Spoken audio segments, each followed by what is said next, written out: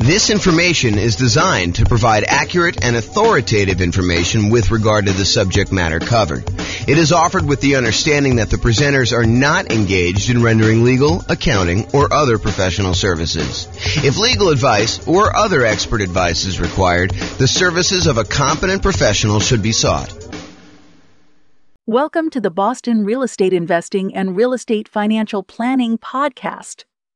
Learn all about investing in real estate in Boston, Massachusetts, with a combination of real estate financial planning and modeling with numbers specific to Boston, plus syndicated, more generalized recordings of live and pre-recorded real estate investing classes, not all of them specific to Boston. Be sure to stay tuned after the podcast for a message from our sponsors. Nice. All right. Well, on that note, I'm James Orr. Welcome. Tonight is Real Estate Investing Strategies. I'm going to get started on time. And we got some people straggling in late, but since I'm recording. So Real Estate Investing Strategies. So I taught this class last time about a year ago. I think it was last February or something like that. And it was via webinar. And I made some modifications since. But at the beginning of the last webinar, I told everybody that I was going to do a qualitative approach to real estate investing strategies, where I talk about, how strategies work, what they are, some basic questions about, how you find deals, how you do stuff like that. But I could have just as easily done a quantitative approach where I did numbers for fix and flip or for buy and hold or for nomad or house hacking or whatever you're doing. And so this is the very earliest preview that I am going to do a quantitative version where I'm going to go through numbers. So tonight, if you think about it, tonight is more like an overview of what all the different real estate investing strategies are and an overview on like how they work and everything. And then over the next, whatever it is, 8 weeks or so, we're going to pick one strategy and we're going to go deep into that strategy, like a 2-hour class just on that strategy. And I will take time to go over quantitative stuff. So I will show you, hey, listen, if you're fixing and flipping and you're doing that for the next X number of years, then you will finally have enough money to achieve financial independence and what those numbers look like doing it that way. For tonight, though, it's not numbers, but eventually you'll be able to see a list of all the different strategies and some variations on those for each one of those 2-hour separate classes. And you'll be able to see how long it takes you to achieve financial independence for each one. And then you can compare and say, oh, if I do house hacking, it's this number. If I do nomad, it's this number. If I do buy and hold, it's this number. If I do fix and flip, it's this number. And then maybe I add some variations in there and like, what if I do a little bit better in fix and flip? Or what if I get a little bit more in rent or things of that nature? So the thinking is tonight is more qualitative. And then the next 8 classes or whatever it is, I put them on the schedule. If you guys can look at the group there, you'll be able to see them. And that's going to be more quantitative. At least that's the plan right now, subject to change. Okay, so here's the list. So I'm just going to go down and I'm going to walk you through all the different strategies. And then there's a bunch of slides that go into more detail, but I'll give you an overview of what to expect tonight. So the first one on the list is all the creative financing stuff. So creative financing, in my mind, is primarily going out, doing marketing, finding some type of seller, usually not in the multiple listing service, and then offering them some type of creative financing solution like owner financing or wrap financing or loan assumption or buying the property on a lease option or buying a property subject to the existing financing, something like that. And we're going to go into detail as to what those are, but that's like the creative financing family. And you're not likely to find those inside the MLS. You're likely to find those when you do marketing and you find those deals off market. So we'll go into what all those are in a little bit.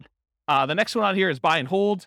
And in my mind, buy and hold is buying a property, holding onto it for a long period of time, and usually getting income from it. It doesn't have to, but usually I associate that with getting rent on the property.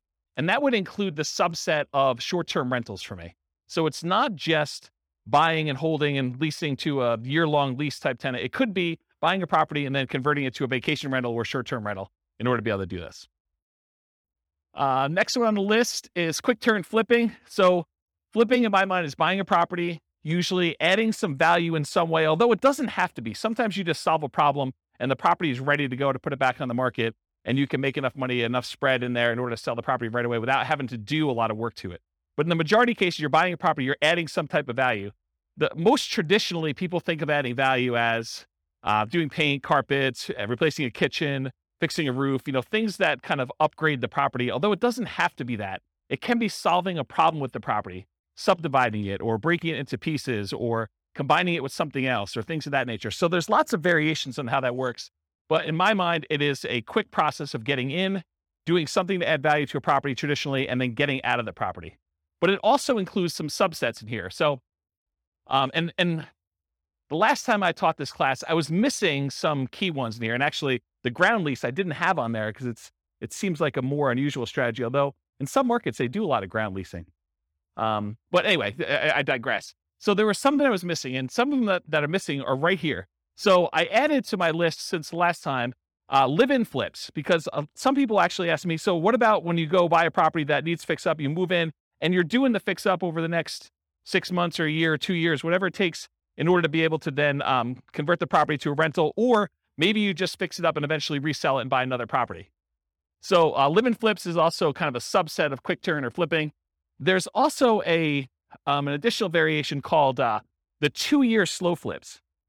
The best way I can describe this one is, imagine for a minute you're a contractor or you're a custom home builder of some nature, and you're able to build properties and get a discount. And maybe you're able to build a property and be all in for 90 cents on the dollar. Well, you could go build a property for yourself, move into the property, live there. Traditionally, some people try to do this every 2 years, although I will tell you up front that is not the optimal strategy. But some people they'll move into a property that they built themselves. They'll live there for 2 years for the tax break. They're really trying to avoid having to pay capital gains by doing the living in a property 2 out of the last 5 years. Then they will go and sell the property. They'll take all the profit they made from the discount they got when building it, plus any appreciation and debt pay down that they have. And that's sort of like a 2-year slow flip is what I like to refer to that as. And so there's some reasons to do that, but I will tell you, I've done math on this. I've done some modeling, and my math suggests that it is suboptimal to let taxes dictate waiting 2 years. That if you really can get a 10% discount on a property, you actually should sell, pay the capital gains tax, and actually move on to the next property, even if it's less than 2 years. That's what the math suggests you should do. But we can go talk about that when we do the deep dive on those. And then finally, I have partnership flips in here as well. Partnership flips, if you guys haven't heard of this concept, it's pretty interesting. Instead of having to go out and find a deeply discounted property that you're going to buy at a big enough discount to do all your holding costs and to do all the repairs and everything, and then to go resell the property, with a partnership flip, instead you go find a seller who doesn't want to do the work themselves, but they're willing to split the profit with you if you come in and you actually do all the work on the property and then you sell it together. So you don't even have to take ownership of the property. In that case, you just partner. You're almost like a general contractor that says, look, I'll go, hire my guys. I'll go do all the work. I will go, put up the money for the repairs and all this stuff. And then we will then share in the profit that we're going to make on the deal over a set price that we agreed to at the beginning. And so it's an interesting kind of sub fix and flip model to do it that way. Does that make sense? All right. So that's all the quick turn flipping ones. So Nomad, is there anyone here? Oh, I'll just do it for the recording anyway. So Nomad is the process of buying a property, usually as an owner occupant, usually with like a low down loan, like a 3.5% down or a 5% down loan. Sometimes you could do 0% down if you're doing VA or USDA. And you buy a property, you move into the property. You have to do it as an owner occupant in order to get those financing terms. But you move into the property, and according to the terms of the loan that you do, you are required to move into the property and live there for a year. So the lender requires you live in the property for a year. Once the year is up, you buy another property, you convert the last one to a rental property, and you acquire a new one that you move into. And so you can acquire, if you think about this, if you had 20% to put down on a property, by doing the Nomad strategy, you could actually buy 4 rentals for the same 20% down payment. So you do 5% down for the first one, 5% down for the second one, 5% down for the third one, 5% down for the fourth one. And now instead of having, whatever the property values are, if it's a $400,000 property, now instead of having one $400,000 rental that you put 20% down on, now you have $1.6 million, 4 times 400 worth of real estate that you have an asset base that's growing. You have 4 rentals that are all growing and going to eventually be paid off and you'll have cash flow on. So that's what the Nomad strategy is. And you could do this. You can repeat this for as many rentals as you want. There's no loan limit for owner occupant rentals. So you hear about sometimes, not being able to get more than 10 loans if you're going to be an investor before you have to go to some type of portfolio loan or some type of more unusual loan product. Well, with the Nomad strategy, since you're buying properties as an owner occupant, there is no limit on the number of owner occupant loans you could do. You can buy your 11th property as an owner occupant, live there, and actually get a 5% down loan. So interesting that way. Then there's a whole bunch of sub versions of Nomad. There's Nomad by proxy. Nomad by proxy is when you have someone else go and Nomad for you. And actually, Dwayne kind of is one of the people that was suggesting we teach a class on this. But the idea is, let's say your grandparents want to move into the area because they want to be near your grandkids. Well, if you can convince your parents, the kids' grandparents, to actually Nomad on your behalf, maybe you even provide the down payment. They actually are the ones moving every year, and you're buying a new house. So it doesn't have to be you that moves into the properties. It could be a family member. It could be your kids. You could decide, hey, while you're in college for the next 4 years, you are going to move 4 times. And I'm going to help you with down payment, and I'm going to be a co-signer on the loan, but you're going to be the one living in the property. And so you can actually acquire 4 properties over 4 years without you being the one that moves using the Nomad by proxy strategy. Then you can also do Nomad where you house hack. So you move into a property, and maybe you rent out a room, or maybe you buy a duplex for the first one, or a triplex, or a fourplex, and you have roommates, or you have like housemates in the units next to you while you do this. And so Nomad with house hacking is combining the Nomad strategy where you're serially buying houses, sequentially buying them 1 a year, with another strategy of like house hacking. Nomad to short-term rental. This is a new one that a lot of people may not have seen before, but one of the challenges we're seeing, at least in our market here in Northern Colorado, and probably across the country, is this: prices have gone up so much and rents have gone up, but not quite as much as prices. And interest rates have risen such that it's getting harder and harder to cash flow on properties, especially when you're only putting 5% down. And so one of the solutions to that is to actually Nomad into a property, live there for a year, and maybe even during the year, you actually rent it out, vacation rental by owner, or Airbnb or something like that. Where you are buying the property and you're doing short-term rental in order to get some income on it. But then maybe after you move out, instead of converting it to a lease with a 1-year tenant, you can get a lot more income and net a lot more income if you convert it to short-term rentals. The challenge is you probably need to pick slightly different properties when you're nomading originally. You might not want to do, property on the outskirt of town where we've been buying a lot of nomad properties lately. This might be one where you're willing to pay a small premium to have it more in town in a more walkable part of the area. And you pay a premium for that. So you want to make sure that you got your strategies right, but you could then convert those to more of a short-term rental after you nomad in the property. And that could help solve some of your cash flow problems until rents increase enough where it's no longer an issue. And then you could reduce your workload by not having to manage those short-term rentals and convert them to long-term rentals. So does that make sense? So there probably are regulations, and I don't know what they are. So we'd want to go check in with the city and find out if the one that you're considering is able to be converted to a short-term rental. And in some cities, they're requiring licensing to do that. Some cities, they're requiring you, pay the lodging tax or whatever it is. So you need to do the equivalent research in whatever market you're in. I don't know the numbers for Fort Collins. That's not something clients of mine have done. But I think the strategy is to find ones where you can do it. And it might be a property that is already licensed, that maybe the license passes with the property. And so you'd want to go select properties where that is a viable solution and do whatever the regulations say. We're not encouraging you to break the law. We're not encouraging you to kind of go around and try to figure out ways to circumvent things. We're telling you comply and find ones where it does work. And if it means it doesn't work in that particular area, then we're not doing it. So that's what I would say about that. And so one of the reasons why I'm reluctant to give very specific answers in some of these things is these things change over time. And, a year from now, it could be very different. They could say, nope, we're not doing any more. Or they could be like, yeah, it's a free for all. Anyone can do it. Any property, any part of town. You just don't ever know. So yeah, the correct answer is before you buy a property, you should do that due diligence to make sure. And if you're not willing to do it before you go under contract, you absolutely 100% should be doing it while you're under contract, while you're able to deal with that provision in the contract that gives you the right to do your due diligence, and you are able to terminate based on finding out if it doesn't work in that case. But it's better to do before you go under contract, especially if you're having to be aggressive and bid and waive things and things of that nature. So yeah. Any other? Good. Yeah. Do you have any other? Okay. All right, cool. So that's the list on there. Oh, so that Nomad to short-term rental is another option for Nomad. Lease option Nomad. Lease option Nomad is a variation on combining lease option exits with the Nomad strategy for acquisition. If anyone has ever read the book I published, it's called how to acquire a multi-million-dollar real estate portfolio starting with $3,000, or if you've seen the class with the same title, it's that strategy. It's buying a nomad property, and then once your year is up, instead of actually converting it to just a long-term rental, you decide to do a lease option exit. You find a tenant buyer who wants to move into the property, who wants to buy it from you, and they need a year or 2 or 3 to do whatever they need to do in order to get qualified for the loan and purchase it. And so it combines the nomad strategy of how you acquire properties with then you getting cashed out of the deal, ideally without the help of, real estate agent and real estate agent fees, for you to then sell the property to them a year or 2 or 3 down the road. You get a pop. You can then use that money to fund additional down payments for your additional nomads, plus probably more, so that you can eventually buy additional 20% down rentals and speed up the process. It takes a little while to do it, but over time, you're able to acquire more than one property in a year, which is a limitation traditionally of nomad.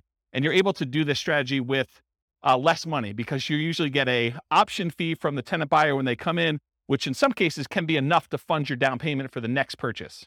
So that's why you can do it with just one down payment. And then other variations of nomad. There's quite a few different ones. One of the things I'm known for is kind of doing nomads and nomad variations. And so there's a whole bunch of other ones, but those are the big kind of groups. Another real estate investing, and by the way, I run, as you probably can tell, I run a really informal class. So if you have questions, feel free to ask your questions, and we'll get the mic to you and you can ask us. So real estate investing strategies, house hacking. House hacking usually is getting income from a property that you're living in. One of the most common ways to think about this is someone who buys a duplex, a triplex, or a fourplex, where they're living in one of the units and they're renting out the other units. But it could just as easily be you buy a single family home and you rent out 3 other bedrooms where you live in 1 bedroom, or maybe you live in the living room and you rent out the 3 bedrooms, or something like that. So it's really getting extra income from a property that you're living in. That's the house hacking strategy. Next strategies are BRRRR and BRRRR. They're just adding an extra R. So BRRRR stands for buy, rehab, rent, refinance. And the one that has an extra R is adding repeat to the end. So it then becomes buy, rehab, rent, refinance, repeat. And BRRRR is sort of like a variation of fix and flip, where you're not actually selling the property. You're finding a property usually that needs quite a bit of work. You're buying it at a big enough discount where you can go in there, acquire the property, do all the fix up to it, put a tenant in there, and then go and get long-term financing on the property, where you pull out, in an ideal world, all of your money so you have nothing in the deal. In most cases, in a practical sense, most of the time you can go and you can buy a property and leave minimal amount in. And minimal, it's probably going to be in the neighborhood of 5% or so in most markets. Although you can find ones where you leave nothing in the deal, and you can find ones where it's considerably more that you have to leave in the deal in order to do that. So that's what BRRRR is. Wholesaling and wholetailing. I'll start with wholesaling. Wholesaling is usually the process of finding a property, usually off market. It's usually not in the MLS. It's usually off market, where you do advertising, you find a seller, oftentimes a motivated seller. You come to an agreement with the seller, you put the property under contract, and then you go and you take your contract, which now is personal property to you, and you try to sell your rights to that contract to another investor. And that other investor is going to close on the property and actually pay you a fee to become you in the deal and take over your rights in that contract. Okay. If you think about it, wholesaling is very similar in a lot of ways to what a real estate broker does. So a real estate broker goes out, they have to find a seller who wants to sell a property. They come to an agreement with that seller over what price they want to be able to sell that property for. And then that real estate agent, often with the help of the other real estate agents in the market through the cooperative agreement of the MLS, but a lot of times that real estate agent will go out and they'll try to find a buyer. And then when they sell the property, they get paid a fee. The difference is a real estate wholesaler is actually not representing either party in the transaction. They're acting as a principal, and they're selling their personal rights to the contract to someone else to close on the deal. A real estate broker has obligations to the seller or obligations to the buyer, depending on how their contract is structured. And so they're representing one of the parties in the deal, and they're acting as a middleman, right? They're getting paid a fee to do that. So one of the things I will bring up is, if you want to do wholesaling and you're going to go out and you're going to go find a seller, and it's not just any seller, it's a seller that wants to sell a property at a big discount. And then you got to go find a buyer. And it's not just any buyer. It's a buyer who wants to buy an investment property, sometimes at a big discount. Sometimes it's because it needs a lot of work and it can scare a lot of buyers away. But if you've got to go do the work of finding these rare sellers and finding these somewhat rare buyers and then get paid a fee in the middle for doing that, why not just become a real estate agent and actually go find any seller and then have other real estate agents in the market come find their buyers for you, where you still get paid a fee. Sometimes it's as much as you'd get at a wholesaler. Sometimes it's more. Sometimes it's a little bit less. But then you don't have to do both sides. You can only do one side. In fact, if you want to just go find all the investors that want deals, you could just represent the buyers finding deals for them. And you don't have to go find the sellers, or you can just find the sellers and do it. So I don't know. You're welcome to wholesale, but I've got some different thoughts on that. And the wholetailing is the same idea of wholesaling, except instead of it finding a real estate investor buyer on the other end, a lot of times you're finding a great deal and you're selling it retail to a traditional buyer who's probably going to go live in the property. And so wholetailing is like wholesaling, except you're selling it to a retail buyer. Any questions on any of this? I'm going really fast because I know that I've got a lot of ground to cover. So if I'm confusing anybody, I know some people in this room could teach this class, but I know there's other people that I don't know. And so I don't know what your level of experience is. So if you got questions, let me know. Okay. All right. Options and option auction. So you can go and acquire an option to buy a property. This is not lease optioning where you're leasing the property and you have the rights to buy it. This is just the option where it says, hey, look, I want to be able to buy your property for you for a specific price sometime before a specific date. And so you get the rights to be able to acquire property at a pre-agreed upon price for a specific period of time, often for some money. And so the example I like to use, which is an easy one to understand, although most of them are not this clear cut, but imagine for a minute, you think, or you know that Walmart is coming to town, and you know of a property that the person who owns it does not know about Walmart, and it's not imminent. Walmart may come to town in the next 3 to 5 years, okay? So they're like, hey, look, my property is worth $200,000. You come to them and you say, look, I'll give you $500 for the rights to be able to buy your property for $300,000, $100,000 more than what it's worth today, anytime in the next 5 years. I give you $500 today, and I'll be able to buy it for $300,000. And they think to themselves, it's only worth $200,000 today. This guy wants to give me money to be able to buy it for $300,000.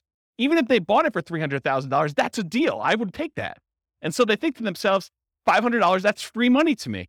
And they sign an option agreement. Well, 3 years later, Walmart comes into town and you're the holdout. The lot that they want, the corner that they want in town is the one that Walmart wants to build on.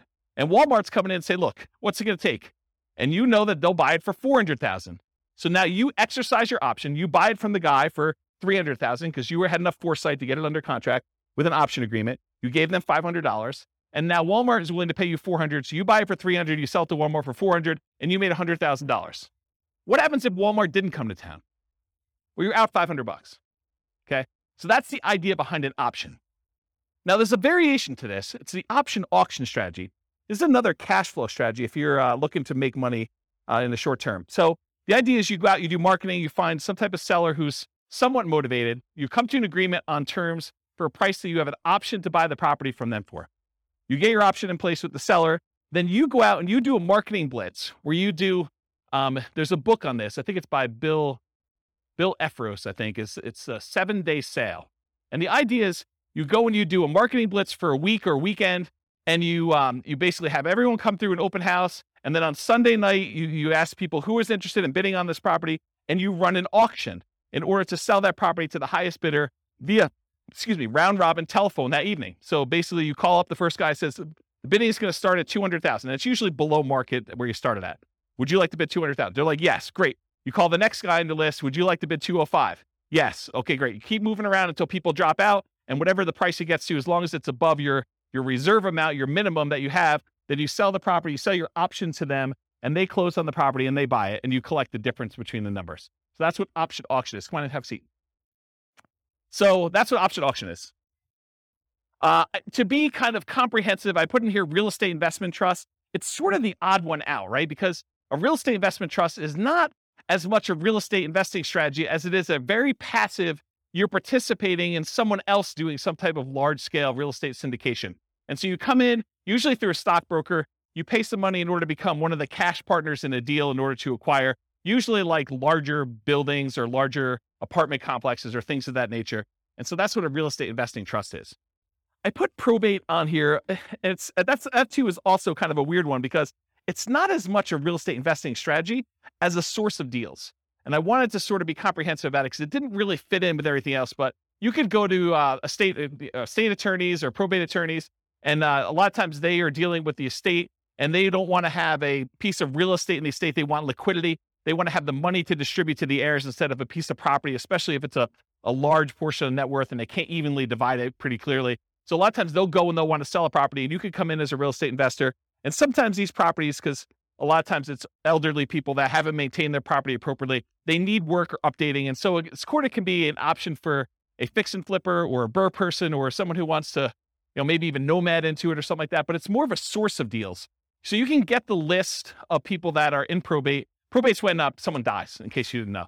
So someone passed away, they go into probate, and their estate needs to get distributed. So that the process of distributing the assets is called probate. So you can go find those deals that way. And they have to publish that in the paper, so it becomes a public list. So it's a source of places you can market to. Short sales and foreclosures. Again, this is just a source of deals. I mean, short sales is when a seller needs to get the permission from the bank to pay less than what the balance on the mortgage that's due in order to facilitate a sale. So let's say you have a $400,000 property. Someone owes $400,000. In order to be able to sell the property, the bank has to say, hey, I'm willing to accept slightly less than $400,000 in order to get this sold. Otherwise, it's going to go into foreclosure. We saw a lot of these during 2008, 2009, 2010 kind of era. And since then, we haven't seen very many at all. But this may come back, right? It may come back at some point in the future. So really, that's a strategy where you go and they're usually listed inside the multiple listing service because the real estate agent is usually listing it for the seller, and the seller has gotten permission or will get permission from the bank to accept less than what's owed in order to let a sale go through. And so that's a way to get properties that way. And then foreclosures is once the bank has to take ownership of the property back. So they will foreclose on the property in order to get ownership from the seller who is not paying on their mortgage. So now the bank owns the property. In most cases, during the foreclosure process, there's a foreclosure sale, a lot of times at the courthouse, and the bank will have to bid to get their property back, or other people can bid more than what they owe and try to buy the property that way. But if the other people don't bid it up, then the bank actually forecloses. They take ownership of the property, and then they usually turn around and list it in the MLS as a foreclosure. It's a bank-owned foreclosure inside the MLS, and then real estate investors or anyone can go in there and buy those properties from the MLS, but they're bank-owned. So I think I covered all those. So tax liens and tax deeds. So you could go, if you don't pay your property taxes, the county wants the money that you would otherwise have from property taxes in order to be able to do their good work, do their roads and schools and all that other stuff. So what they often will do is they'll say, hey, if you're an investor, you can come in and you can pay the property taxes on behalf of Johnny Seller or Johnny Homeowner. Johnny Homeowner hasn't paid the property taxes, so you as the investor can come in, you pay the taxes on behalf of Johnny Homeowner to the city or the county, and then Johnny Homeowner needs to actually pay you the taxes back plus an interest rate. If they don't pay you that interest for a certain period of time, and it varies depending on county and state, but if they don't pay you that amount of money for a period of time, then you can go and you can actually foreclose on the taxes that you paid because they're lienable. And so that basically you can foreclose on the property and get ownership of the property for fronting the taxes for Johnny. Now, in most cases, Johnny has an escrow statement through the mortgage company, and the mortgage company is going to probably pay those taxes because if you go foreclose on it, it wipes out the mortgage in a lot of cases. And so the mortgage company wants to protect its security interest in the property, and they're going to make it whole and pay the fees on top of that. And they're just going to go ahead and add it to what Johnny owes in some form or another. So it's hard to get ownership of the property, although it does happen, especially with free and clear properties. And about 1/3 of all the properties in the United States are free and clear. They do not have a mortgage at all. But if that person doesn't pay their property taxes, and the county is trying to notify them, so it's not like a secret that these things are happening. But if you go and you pay that, then you have a chance of getting your money back plus interest or ownership of the property if you foreclose on that property. Does that make sense? And tax deeds, in some counties or states, there are properties where it's already past the period of time where you can foreclose. You can literally go into the tax office, say, what tax liens or tax deeds or stuff that you have on hand, and you can go and say, okay, I want one that is already past the period of time, and I can initiate foreclosure proceedings right away. And so there's a way to do that where you kind of do it. And these have become much more popular. There was a time when this was sort of like a hidden secret for people, but at this point, it's pretty well publicized and pretty well known. Any questions on this? You guys know about all these? Is this like me? Okay, this is like all new information for me. Okay, and then finally on my list, partnership/syndication, which I sort of think of in some of the same ways. So when you have a partnership, I like to break down when you do real estate partnerships into 3 roles. There's like the deal maker/syndicator. That's like one role, and that's the person who goes out there, they find the deal, then they're the ones going out and finding the money. They're the ones going out finding the financing, and they're going to oversee the work, and they're going to oversee the project and do it. That's the deal maker syndicator role. Then there's the money partner role. Those are the people that they invest in the deal. They bring the money to the table, but a lot of times they're not doing the work.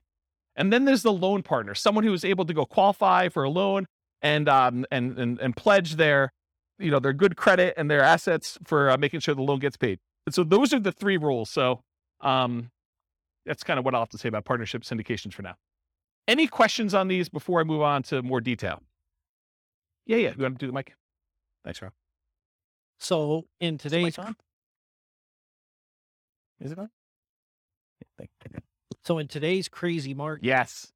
Which one of these strategies is usable right now? Yep. And then when the market turns, Mm-hmm. which one of these strategies would be good to implement? Really, really good question. And it depends. So it's more nuanced than that.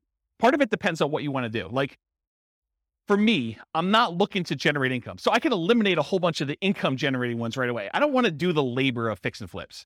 I don't want to go out there and do all that work. I definitely don't want to go do wholesaling, right? So even though those strategies could be good strategies now, which right now, they're probably not because the market's so hot, but they could be good strategies, especially as the market transitions.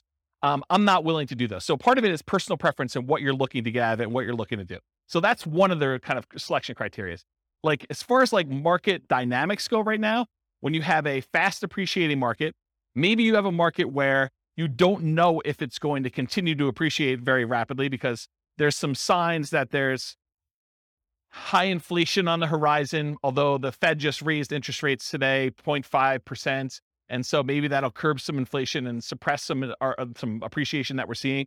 But it's really hard to tell. So when you don't know what a market's going to do, I mean, like strategies like buying an option on a property seem like a pretty good thing because you don't have the downside risk. You have very minimal risk. You paid, whatever it is, $500, $5,000 for the rights to be able to buy a property, but you don't know if that's going to pay off or not. And if the market really, really goes down, then you're sort of protected. You have a known downside for that. And so you have some upside there. So you could do things like regular straight up options on properties. You could do things like lease options where you agree to lease a property for a period of time, a year, 2 years, 3 years, and you have an option to buy it for a set price. And if the market goes down, you just say, I'm choosing not to buy it because I don't know what's going to happen in the market. So that could be a strategy for doing that. If you really think the market's going to go up and you have a very long-term horizon, I think buy and hold and nomad and all those long-term wealth building strategies, those are still great.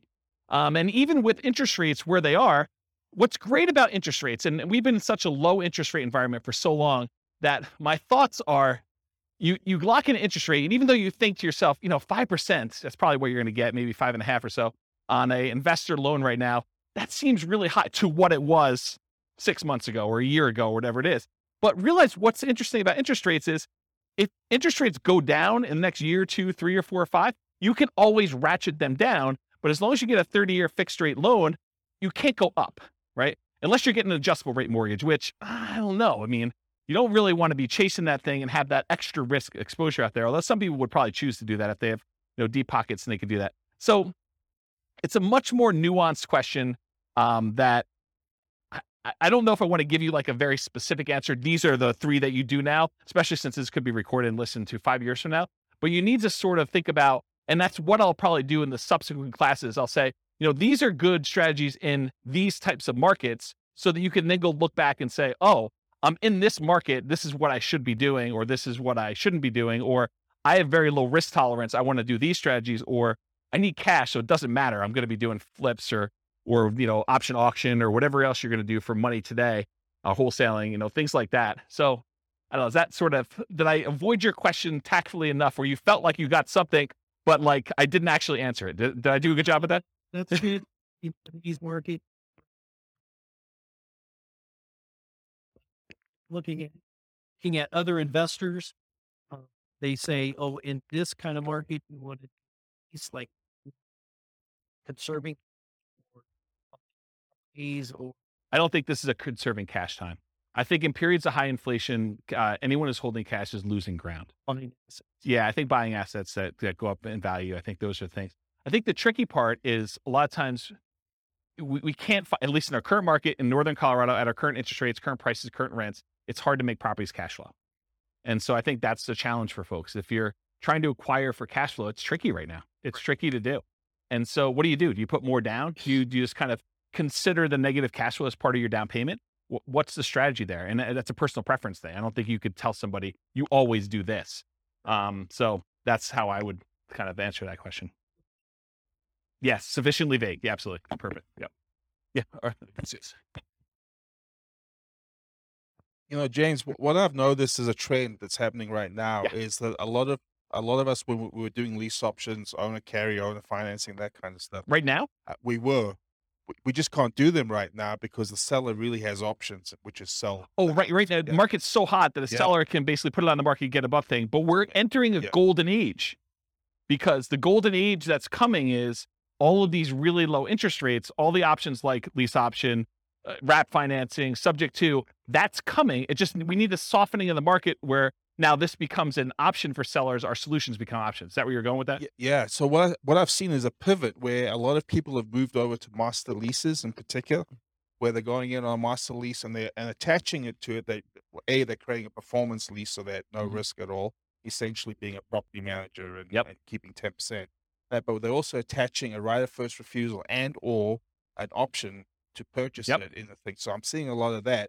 And those are exactly the same people who were doing a lot of lease options before. But it's just kind of interesting. They're trying to position themselves for that golden age, which is coming in 2 years' time, right? Yeah, I don't know if it's 2 years, but yes, I think we're coming into a period where, for the last, whatever it's been, 3 years, 4 years, we've seen these extremely low interest rates. And so at some point in the future, the market shifts and sellers start to struggle with being able to sell their properties. Maybe there's a glut of properties that are for sale and not enough buyers. And now investors come in and they add liquidity to the market historically.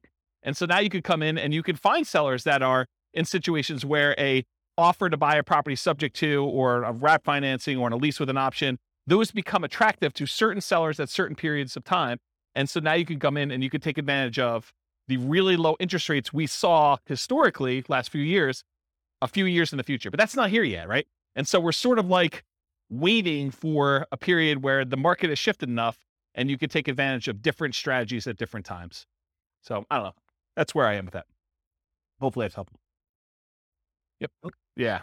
But like, what would I recommend for clients? I would recommend they look at whatever strategy makes sense for their particular situation. And I think for a lot of folks, Nomad still is the best strategy. It takes very little down payment. It takes relatively small amount of time. It's a really good way to dollar cost average or dollar value average into the market, one per year over time until something shifts. And so for the people that are on limited down payments, it's a great way to get in and acquire properties. For someone who has a lot of assets and they're sort of waiting for the best time to buy with those assets, then buying a property a year with a very small investment in order to acquire that doesn't seem like a bad thing to do with a tiny bit of your asset pool that you're going to deploy. So I like Nomad for that reason. If you're trying to like, hey, I've got $1 million or $2 million or $5 million and I need to place it because I don't like the risk of the stock market right now or whatever else I've got, and I got to put it into real estate, it's a tricky time because it's hard to produce cash flow unless you put a lot more down. You're buying properties all cash, or you're putting 25, 30, 35% down, at least in our market. In other markets may be different, right? So it depends on the client and what they're doing. You're a real estate broker. You sort of know this. The thinking is you have to go to the client and find out what they're trying to accomplish and say, these are the options that you can do based on what you're trying to accomplish. This one's not amazing right now, but where else can you do better than, and you tell them what the numbers are for that deal at that time in the market right then, right? So we run numbers with Nomad right now. Cash flow is really negative, right, when you kind of do it in our marketplace. But you look at the overall return, can you beat this? And where can you beat it? Long term.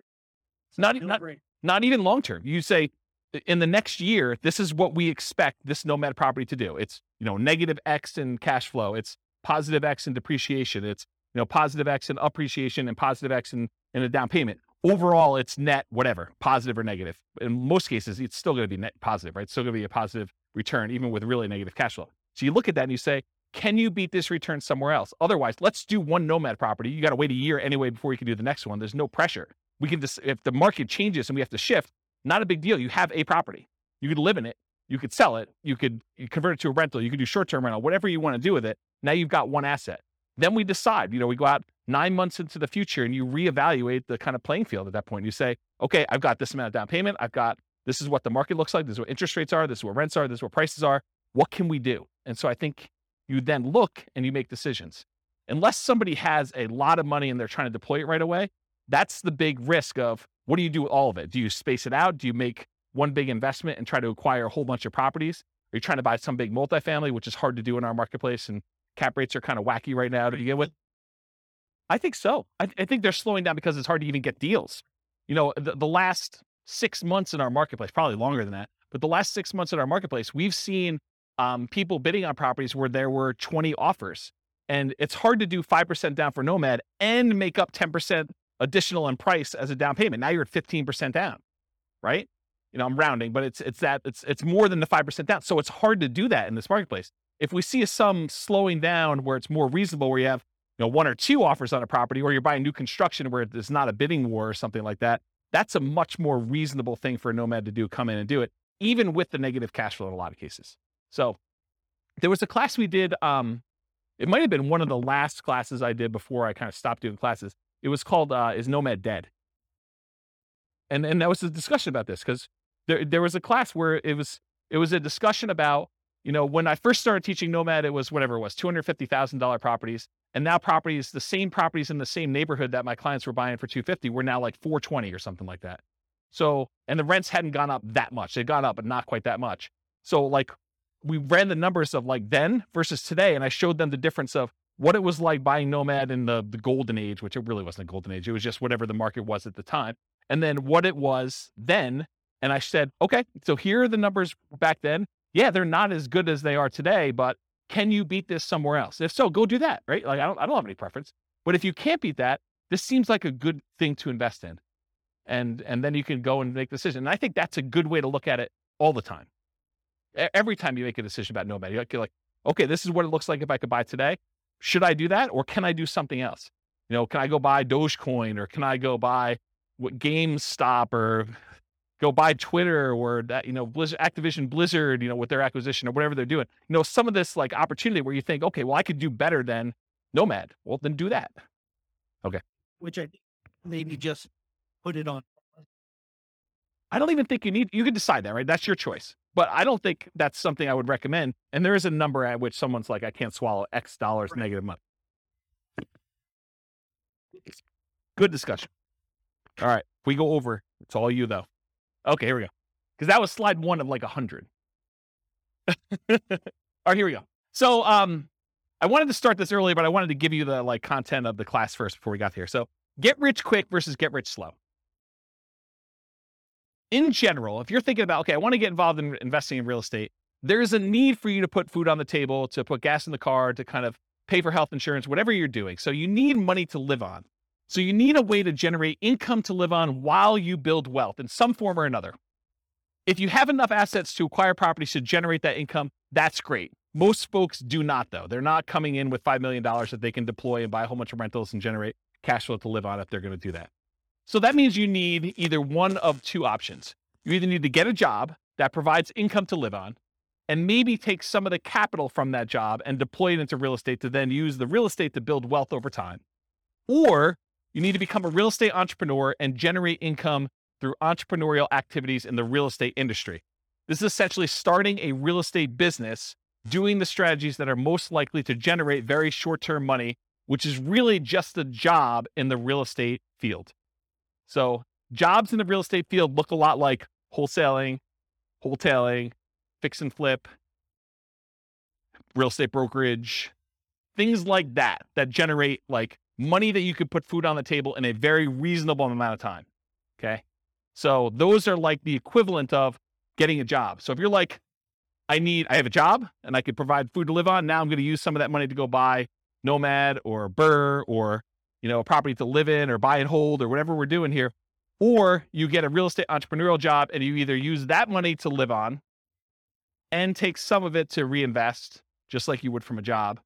And then you get to kind of cherry pick your deals off the top in some of those kind of positions to do that. Does that make sense? Okay. Then, with all this stuff being said, invest for more passive cash flow and wealth building.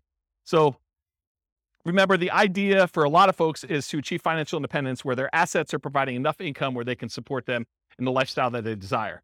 And one of the ways to get there is cash flow from real estate or money invested in some type of asset, stocks or bonds or something else that is throwing off, some capital growth and or dividends or some type of money coming out there. And a lot of times the asset base, you're using some type of like 4% rule or 3% safe withdrawal rate or something like that in order to generate some money from that or the money from the real estate. And I'll throw it in there just to be complete, or passive income from like Social Security, annuities, or pension. So those are really the three sources of money for achieving financial independence. Any questions on this? No way I'm getting through this 2 hours. Okay.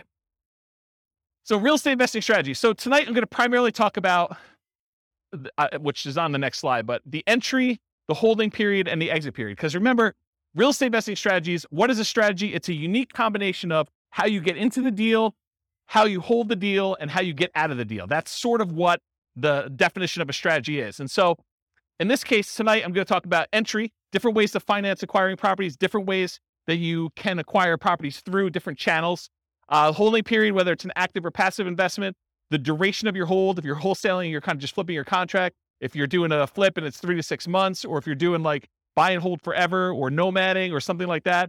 And then exiting, your exit financing, how you're getting out of the deal, how someone's going to cash you out, and then the channel for exiting, how you're going to exit the property or get rid of the deal. And so those are the ones I'm primarily going to talk about. For the sake of time and breath, we'll focus primarily on those.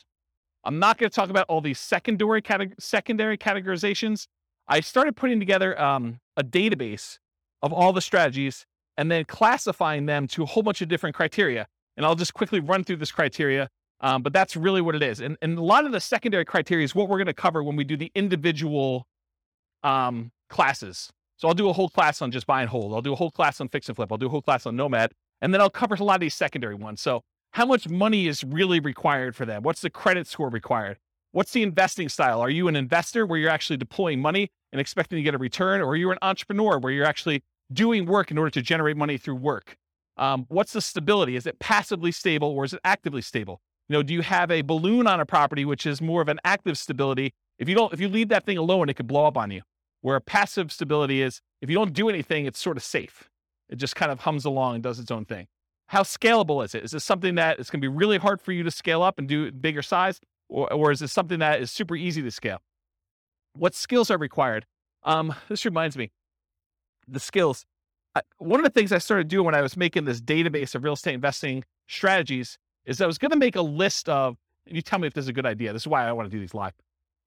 You tell me if this is a good idea. So I'm going to make a list of all the different things you need to do in all the different strategies. So analyze deals as an example, raise money as one example, hire a property manager, manage a property manager, like all the different kind of like big category things you need to do for every single strategy.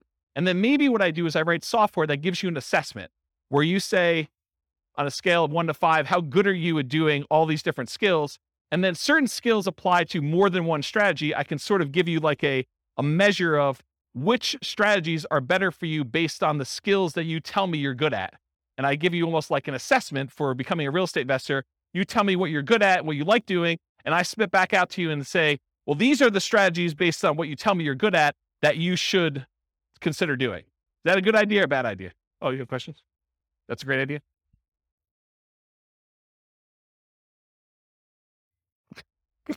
You can't wait to talk. No, I think it's good. I Okay. think you also, though, have to put in there, what is their risk tolerance for those? That's probably another one. Right? That's probably another like asset assessment kind of question, right? Right. Yeah, like how much money are you willing to risk? How well do you sleep at night knowing that things can go bad? What's your variance tolerance? Yeah, things like that. Yep. Good point.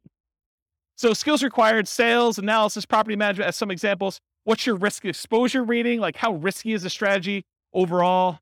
What's your profit timing? Is it cash now, cash flow, wealth building? What kind of subgroups you would direct market to? Probate being an example, high equity being another example, low equity being another example. What are the best markets? I think this is to your question more up, like where you're talking about, is this a soft market strategy? Is this a hot market strategy? Availability, like, are these like really rare deals? Are you very likely to not find any? Or is this like something you can go out and you can buy today? And then can you invest using retirement accounts? Kind of another one on there. So those are like my secondary criteria. We're not going to talk a lot about those tonight. It's primarily going to be this primary categorization. All right. So here's a visual. There's no way I'm going to get through this. Here's a visual of the three different things. So the entry, the holding period, and the exit. The channel and financing for both the entry and the exit, and then the holding period, whether it's active or passive, and the duration for that. Okay. Gonna be great. All right, so buying, acquiring, entry into real estate market consists of two major considerations: the channel, the source of where you can find those deals, and then how do you finance it? All right, financing when buying. So these are the list of all the different ways to kind of finance or fund the acquisition of a particular strategy. So cash, it's a really obvious one. You want to go buy a property, you put up all the cash, you go buy it. But there's also cash equivalents. There's things like, I want to go do fix and flip and I have a free and clear property. Instead of actually selling my free and clear property, I could go put a home equity line of credit on that property and then only pull the money out that I need in order to fund the acquisition of my fix and flip. And so that's sort of like a quasi-cash equivalent, because it looks like cash, but you had to borrow money from yourself in order to be able to do that. Or if you have $1 million invested in the stocks and you want to use a margin account, you can go borrow up to 50% of your stock holdings and use that money in order to acquire the deal. Yeah, you're adding some leverage or risk into it, but that's the idea behind cash equivalent. Traditional owner-occupant loans, this is usually for stuff like house hacking or Nomad or things like that. You can get 0% down VA or USDA loans in order to acquire properties as an owner-occupant.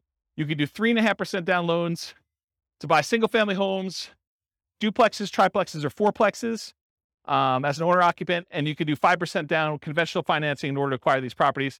And everything except for the 0% down VA has PMI. If you put less than 20% down, VA instead has a funding fee, sort of like a prepaid fee you pay up front that takes care of the insurance risk that VA has for putting less than 20% down. So those are kind of the traditional owner-occupant type loans. You could do 20% down or more, then you don't have PMI anymore, but most investors are probably going to not opt to do that. Traditional non-owner-occupant loans, that's usually 20% down. A lot of times we'll move to 25% down because the interest rate is so much better, moving to 25% down. And the cash flow improves a little bit because you're borrowing a little bit less. So a lot of times you'll do that. There are 15, as of right now, there are 15% down non-owner-occupant loans you can get. They usually have PMI associated with them. And depending on what you're going for, you're trying to make more of an appreciation play or you're making more of a cash flow play, you would choose those loans based on what you're trying to do there, in my opinion. Creative financing, we talked a little bit about these. I'll go into detail a little later, but there's owner financing. That's when the owner of the property acts like the bank. They allow you to make monthly payments to them in order to buy the property. There's wrap financing, where the owner of the property has a loan in place that they have with a bank or something like that. And they're saying, hey, look, I owe $50,000 on this property, but you want to buy it from me for $400,000. So I'll tell you what I'll do. I will offer you owner financing, but we have to make part of the payment go to the $50,000 underlying loan. So I'm going to wrap the $50,000 loan. You're going to make a payment to me for $1,500 a month, and $300 of that I'm going to pay to the underlying $50,000 mortgage on the property. So they've wrapped their own loan and they've offered you the ability to do that. So that's an example of wrap financing. Loan assumption is when you formally go to a bank and you formally assume the loan. You qualify in a lot of cases to assume the loan. They make sure that the loan gets switched to your name. You are now formally responsible. That loan shows up on your credit report. That's what loan assumption is. Then the next one is all the rent-to-own family. That's rent-to-own, lease option, lease purchase. Those are the rent-to-own type things. That's another way to acquire properties. Agreement for deed. This is like when you buy your car, you don't technically own your car until after you paid off the loan that you have from the bank. And so this is sort of like the car loan version of buying a house. You have a contract in place, you make monthly payments on that contract, and then when you made all the payments on that contract, then and only then the seller actually provides you a deed to the property that says you own it. Okay. And then subject to. Subject to is where you actually transfer, the seller deeds you the property. You now are the owner of the property because deed signifies ownership. So the seller deeds you the property, but you do not pay off the mortgage. You just start sending in payments to the bank on that underlying mortgage. You do not go to the lender and say, I would like to formally assume that loan. You basically just say, seller has deeded me the property. I'm making payments on the seller's old mortgage, and you're not paying it off until it's paid off through its normal payment process or you sell it. Okay? So that's the difference between subject to and loan assumption.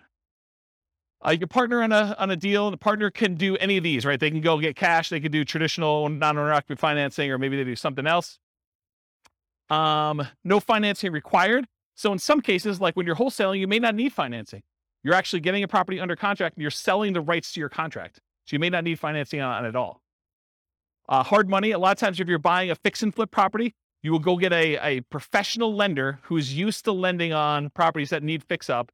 And a lot of times they'll do, 70% loan to value or 80% loan to value, or 65% loan to value. A lot of times there'll be points.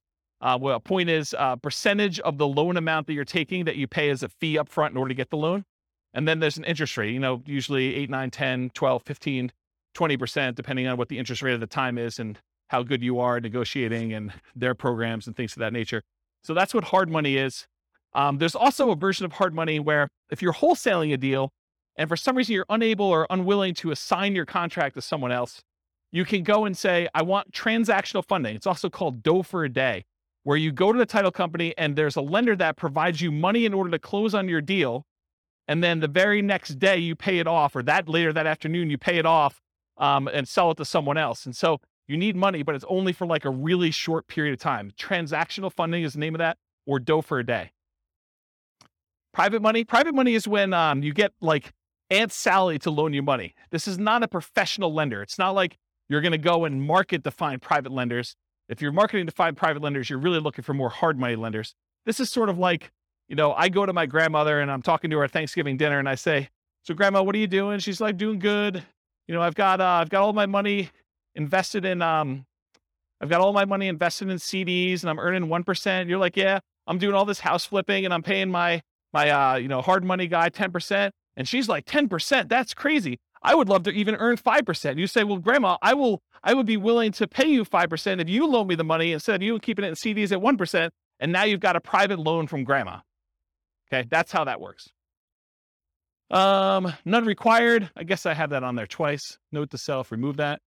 Utilize existing seller's ownership. This is like an example with the partnership flip, where you're going and you're partnering with the seller, and then you're coming in, you're going to provide all the repairs and do all the work and bring in the contractors and do that, and then you're going to split the profit. Well, you don't really need financing for that. You're utilizing that the seller already owns the property. Maybe they've got a mortgage on it. They're just going to keep making their mortgage payment, but you don't have to come in with new financing in that case. And then private mortgage insurance, that's needed whenever you put less than 20% down on a property. There'll be private mortgage insurance involved, with the exception of VA loans, which have that funding fee instead. Or Grandma. Grandma doesn't have PMI. Any questions on financing? Sweet. Channels when buying. You'll notice, I'll point it out if you don't, that there's an alligator behind this thing. And the alligator is for a reason. Finding deals is like looking for an alligator in a lot of ways. And I'll explain what I mean. If you wanted to find an alligator, you could, in theory, go down into the sewers of New York City, and it's possible someone recently flushed an alligator down there, and you could stumble upon an alligator and find one.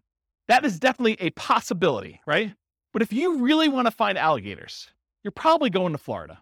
And if you really, really want to find alligators, you're probably going to the Everglades, okay? The same thing is with deals.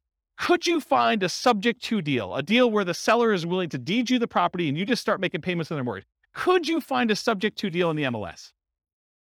Could you find an alligator in the sewers of New York City? Yes, it's possible. But if you really want to find a subject to deal, you probably want to go find some type of for sale by owner.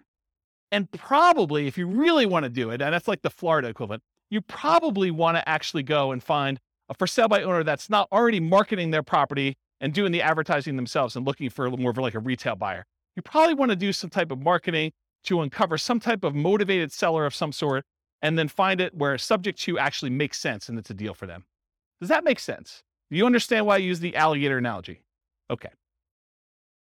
All right, so where can you find deals? You can find them inside the MLS, including, which some people don't believe, you find foreclosures inside the MLS, because that's where banks list them after they've taken them back as foreclosures. You could also find short sales. Short sales are when the seller, where the lender accepts less than what is owed in order to facilitate a sale, and those show up in the MLS. Then you have the whole for sale by owner group. there's actively marketed for sale by owners. This is when a for sale by owner puts a sign in their yard, they put up their ad on Craigslist, they put up their ad on Zillow, and all those other places, and they are trying to actively sell their properties themselves. That's an actively marketed for sale by owner. But then you also have hidden for sale by owners. These are properties that are for sale by the owner. There's no agent involved, but you find these through marketing, sending out direct mail, putting up ads on Google or whatever else you're doing, and making a website, doing networking, telling people, hey, listen, if you ever want to sell your house or you know someone who wants to sell, I'm a buyer, I'm an investor, I'm looking for a property so that I can do work on and flip or whatever you're looking for. So through marketing and networking are the two ways to find non-actively marketed for sale by owners. You can also find deals from wholesalers. So wholesalers are out there usually doing these stuff, hidden for sale by owner stuff, marketing and networking in order to find deals. That's primarily where wholesalers find deals.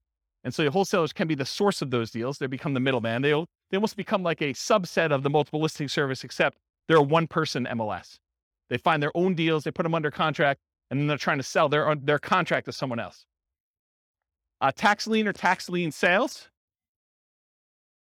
Auctions. So when a property is delinquent enough, the bank will start the foreclosure process, and then they will have an auction to bid on basically what they owe on the property or what someone else is willing to bid in order to buy the property. And so there's foreclosure auctions. There's also IRS and other government auctions, like a DEA auction. So if a house gets seized for, I don't know, before it was, growing weed, I mean, you could have your house seized. I mean, until it federally becomes legal, technically could be seized by the DEA for that. Or you don't pay your taxes and the IRS decides to seize your property and they offer it on auction. So you could do those types of auctions in order to find some properties. But, I remember before I was telling you about like how accessible are deals, like what's the commonality, how available are they? It's a relatively small list, right? I mean, it's not like you've got MLS size number of properties going through IRS sales or DEA sales, right? Make sense? Russian yachts. There's a whole bunch of Russian yachts for sale right now. Stockbrokers, you can use those to acquire REITs, real estate investment trusts. Syndicators, someone who's going to go and put together a syndication. They're going to buy a big apartment complex and they want to sell their, shares of their syndication to you. And then REO is real estate owned by banks. So in some cases, some banks, they may take back a portfolio of properties and instead of listing them in MLS, they may actually fish it out to their real estate investor clients first. And so any properties owned by the bank, real estate owned, could also be offered directly from the bank in that case. Any questions on this? Sweet. Making up time. All right, so that was the entry stuff. Now we're going to talk about holding. So you have two groups, active or passive, and then duration. So active or passive, you're actively adding value, like doing a fix and flip. And is the property vacant or is it owner occupant? Are you doing like a fix and flip where it's a property that's vacant, you're doing work on it, or is it like a live-in flip that you're doing over the next 6 months or year or 2 years or whatever you're doing? Those are kind of the two ways to think about it. Active income, rent. It may or may not choose to actively do things to add value during this period. It's up to you as to whether or not you want to. And that's receiving rent. That's the active process of receiving rent on a property. Or owner financing, where you actually sell the property and you're collecting money from the property that way. And then passive, whether you're not really directly involved, you've made an investment, like you've invested in a syndication or you invested in a real estate investment trust, and you've just got your money out there. You're not really doing anything at all. Reminder to self, I need to add making hard money loans as sort of like a tangential real estate investing strategy, because I think a lot of investors aspire to become hard money lenders. So I should probably make a note to add that. Duration. Just contract. Are you wholesaling a deal? You're going to go under contract. You're going to sell your contract. The only period of time that you're actually kind of even quasi owning, you don't really own, but you have equity. You have equitable title in the property when you own when you have the contract on it. So that's sort of like just the contract period for wholesaling. Forever. You're going to buy and you're going to hold. You're never selling that thing. Or everything in between. I'm going to hold it for 6 months. I'm going to hold it for a year. I'm going to hold it for 3 years. I'm going to do lease option exit whenever the tenant buyer cashes me out. Whatever that is for you. Any questions on holding? Am I going too fast? I feel like I'm like flying. I feel like, what's that guy in the Top Gun movies where he's doing his jets thing? All right, pause for beverage. Not a lot of notes, huh? Nothing I told you is new, huh? All right, financing when selling. Traditional financing, you'll notice there's some on here that are like, that were in the other one that are not out when you sell because you're not really using those. Although it's possible, I guess someone could come in and do, private loan or whatever it is. Yeah. So traditional financing when selling, cash, it looks like cash to you. That's what my cash note is. So if someone comes in with a loan, it doesn't matter if they got a traditional loan. The title company is going to give you a check. It's going to look like cash. Owner-occupant, non-owner-occupant loans, the buyers and/or family and/or partners, hard and private money, those coming in, and then all the different creative financing things, depending on how you're exiting. If you're doing like a more entrepreneurial approach where you're out there finding lease option properties and then you're turning around, you're offering the property on a lease option to a tenant buyer, that's sort of like sandwich lease optioning. So this could be an exit strategy for you, is using kind of like the rent to own and others lease option exit. But all the owner financing, wrap financing, loan assumption, rent to own, agreement for deed, and subject to, those are other ways to exit the property. Okay. Channels when selling, you can hold it forever, so you don't ever sell it at all. You can sell through others. For example, multiple listing service, real estate brokers, or wholesalers. If you want to be the person that provides the deal, the wholesaler, you can do that. For sale by owner, where you do the marketing yourself, you either actively market it, put it on Zillow, put it on Craigslist, put the sign in the yard, go door to door. You could be a hidden for sale by owner where you don't even know that your property is for sale. Someone comes to you and they want to buy it. You have an unsolicited offer. You could be out networking. Someone says to you, I really need a property in XYZ neighborhood. You're like, I happen to own a property there. Are you interested in selling it to me? Are you interested in buying it from me? Sure am. You could offer it at rent to own. You could do lease options, exits to people. You can offer rent to own properties. You could decide to do that auction strategy, like when we did that option auction. You get the option on the property and then you auction it off to someone else. If you're getting rid of your real estate investment trust, you can go to a stockbroker, get rid of it that way. In some cases, when you're partnering with other people, your partner's going to come in and they're going to buy you out. They're going to say, you're like, I want to get out of the deal, or they're going to tell you you are getting out of the deal, and the partner's going to come in and buy you out in that way. And this is ignoring losses like natural disasters, lawsuits, bankruptcy, foreclosure, divorce, right? Those are ways you could also lose your property. You could exit, but I'm not planning on those, although they do exist. Any questions on selling? Making up ground. All right, good. All right, so here are the 6 types of creative financing. I've been kind of telling you all night that I'm going to get to these. I'm finally getting to them, although I have sort of told you about them at some point. So I guess I probably should put this earlier. So here are the 6. We've already talked about what they are. There's a slide for each, so I'm going to go through them. All right, here's a warning. So how many people in here are interested in doing these creative financing type deals? Owner financing, wrap financing, lease option, subject to, just one person? Oh, okay. All right. So if you're going to do these, this class is not enough information for you to do them. Okay. Any course you buy online is not enough information for you to do that. You absolutely 100% should do a consultation with an attorney in the market you plan on doing the deals and make sure you have the correct paperwork, the correct way to structure the deal so that you don't get in trouble. Okay. There's a slide on this coming up, but this is like you're given great power, which with it comes great responsibility. You could really screw somebody over with this, and you could screw them over like unintentionally. You just structure it wrong and you don't realize it. And then something happens to you and it's bad. Okay. So you really, really want to make sure, and you don't know what you don't know, right? Like everyone thinks, oh, I did the course. I paid the $1,000. I got the whole thing done. I mean, I got 8 hours of training on how to do lease options. I know everything. Maybe not, maybe not there. Okay. So I strongly recommend you always get the advice of and use an attorney use an attorney on all creative transactions. Now, after you've done 1 or 2 of them, can you probably replicate what they did in most cases? Probably, right? I mean, I think that's probably true. Although there's nuance and differences in each deal, and an attorney may save you from making a mistake on one. If you think of it as the attorney is just an expense of getting this kind of creative transaction done, you could look at it as an acquisition cost. I think that's prudent to do. So these can be complex, highly nuanced transactions. If done incorrectly, you can get you in expensive trouble. Whatever it is, $1,000 or $2,000 you pay for an attorney to do it right could save you $500,000 later. So that's a good return on investment, in my opinion. All right. It has to be win-win or no deal. So with great power comes great responsibility. It's from one of the Spider-Man movies. I forget which, but I think that's an appropriate thing to say here. Yes, you probably could structure deals that are not win, where you take advantage of people, especially people in sort of like rough situations where they've got things going on, where they're motivated to sell a property for whatever reason. They may not be thinking clearly. They may be in a position where if you were unscrupulous, you could take advantage of them. And for all of you that are local, if I hear about you doing something unscrupulous, if I hear you took advantage of somebody, I will do everything in my power to ruin your business. I'll just tell you straight up. Okay. You'll be removed from this group because I don't want someone looking up your name and saying, oh, so-and-so is part of that investor club. They must have learned how to do this crazy, stupid stuff from there. And I'm going to go ahead and assume that James taught it to him and all that stuff. So our community is small enough that you will be removed from the group, but it will not end there. If I find out that you did something unscrupulous, I will go out of my way to say, do not do business with so-and-so. And it will get ugly. So I'm just telling you up front, don't do it. Okay. You'll be banned from meetings. You'll be removed from a member.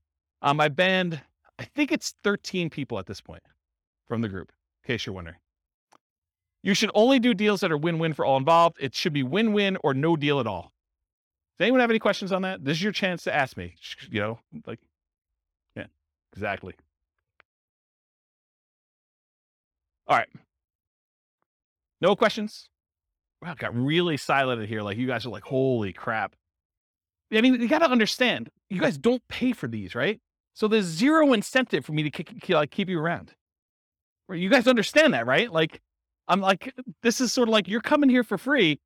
If you're going to do like bad stuff, I don't want you here. And I'm not losing any money by having you not be here. Right? You get that. And in fact, it could hurt me. So there you go. All right. Now that I've kind of gone down that dark hole, what are the benefits of financing? Why would you want to consider doing these types of deals? So little or no down payment required. If you're trying to buy a property with a lease option, it's not like you need to come up with 5% down or 20% down in order to do those types of deals usually. Although it's completely negotiable. It's typically the same benefit as Nomad, except you don't need to move in. With Nomad, we're able to buy a property with 0% down, 3.5% down, 5% down. So a lot of times you can acquire these creative financing deals with similar down payment sizes, except there's no requirement for you to move into the property and live there. So it's great in that way. A traditional down payment, usually 20 to 25%. You can do it with less in some circumstances with that 15% thing. If you're doing more traditional, like non-owner occupant financing. It's possible to buy without bank qualifying. So you don't have to go to a bank and get qualified. You can buy with credit blemishes. If you recently had a bankruptcy or foreclosure or short sale, you should probably be in a good financial position before you start making payments on someone else's loan or telling them that you can perform, because you don't want to be in a situation where you file bankruptcy and you're heading there again and you tell a seller, I could take care of your $2,000 a month payment and I'm good for it. I don't think that's a good idea. So you can buy them with bankruptcy, foreclosure, or short sales, because a lot of times the seller is not going to say to you, hey, I want to pull your credit report. I want to do a full credit check on you. I want to see like all your financials. A lot of times they're allowing you to buy properties without a lot of that background done. Although they can require it, it's a negotiation. You can buy without income qualification. So if you go to a bank, you get traditional financing, they're going to pull everything and do income qualification on you. With a lot of sellers, they're not. You should always disclose material facts. If you're unable to perform, you should not be buying these properties. You should be telling sellers that, this is my situation. And even if it means the deal is going to die, you should disclose that to them. Put them in touch with someone else who could do the deal or partner with someone else who can do the deal. You should always disclose that. Another advantage of doing creative financing, though, is you could buy an LLC or another entity up front. And a lot of times, if you're buying a property through the MLS with traditional financing, you're going to buy in your name. And then after that, you could, if you wanted to, talk to an attorney as to why or why not you may want to do this, but you could move it from your name to an LLC. Some people believe that would trigger the due on sale clause, which gives the lender the right, they're not obligated to, but it gives them the right to actually foreclose on the property or accelerate the loan technically, and then usually foreclosure is the next option. But that's a thing that could happen if you do it. When you're doing it this way, provided the loan doesn't have an underlying due on sale or due on transfer clause, which most of them probably will, unless you're doing owner financing. But if you're actually doing it where you're wrapping a loan or you're buying subject to or doing something like that, you could buy an LLC, but it probably will still trigger that acceleration clause in the mortgage documents. One of the benefits of creative financing, it's amplified return on investments. So some would say improved, but it could be the other way. So if you're putting less into the deal, but you're still getting the same appreciation dollar amount benefit or the same debt pay down benefit or the same depreciation benefit, then your returns are amplified because you have less in the deal. And you could walk away. If things really, really got ugly, you could walk away from properties and do stuff. So see my warning the dangers and risks of real estate investing class. Well, if you're doing a lease option, you don't have to exercise your option. You could walk away in that case. Okay. I guess more continued benefits, self-directed IRA or self-directed 401k. In a lot of cases for doing those types of loans, you need to put down 30%, 35% in order to get those loans done. Sometimes even more. So if you're buying a property and you're doing it outside the MLS, you're doing creative financing, you can acquire properties with these self-directed products without having to put 30 or 35% down, which is a huge benefit. You can do partnerships without a credit partner. Remember the 3 roles of credit partners, 3 roles of partnerships. There's the deal maker, there's the credit partner who does the loans, then the cash partner. So you don't need the credit partner anymore if you're coming in and you're taking over a loan, or you're doing lease option, or you're doing owner financing. You don't need that person anymore. Could allow you to buy a property while waiting to qualify for more traditional purchase. So if you're in a situation where you had a bankruptcy and it's about to go away in a year, kind of roll off your credit report, and you're going to go buy a house then, well, this could be a way to jumpstart that. You could buy a property before that technically rolls off. You're fully recovered financially, but it's still on your record. Or maybe you need to increase your income for another year, or maybe you've got great income now, but you need 2 years of tax returns to do something like that. And most of the time when you do creative financing, you're using some type of creative financing exit. You're buying a property with a lease option, and then you're selling it on a lease option to a tenant buyer within a year or 2 or 3 or 4 down the road. And so by doing that, a lot of times you avoid some of these big capital expense hits that you'd experience if you had the property for any prolonged period of time. The nature of the strategies you employ of getting in and getting out of a deal would eliminate some of those capital expense things on there. Does that make sense? Okay. All right, so here are the downsides, why you might not want to do these types of deals. It's a limited selection of properties, and I cannot overstate this enough. The number of deals you can buy creatively, that you can buy subject to, that you can buy on a lease option, that you can buy with owner financing, is very, very, very, very small compared to the number of properties you have a selection of from the MLS. So what tends to happen is you do all this marketing, you find deals where the seller is motivated enough to do a lease option or a subject to or wrap financing or some other type of creative deal. A lot of times there's something a little bit wacky about that property. If it was a regular property that you had to come up with 20% or 25% down to buy, a lot of times you wouldn't buy that.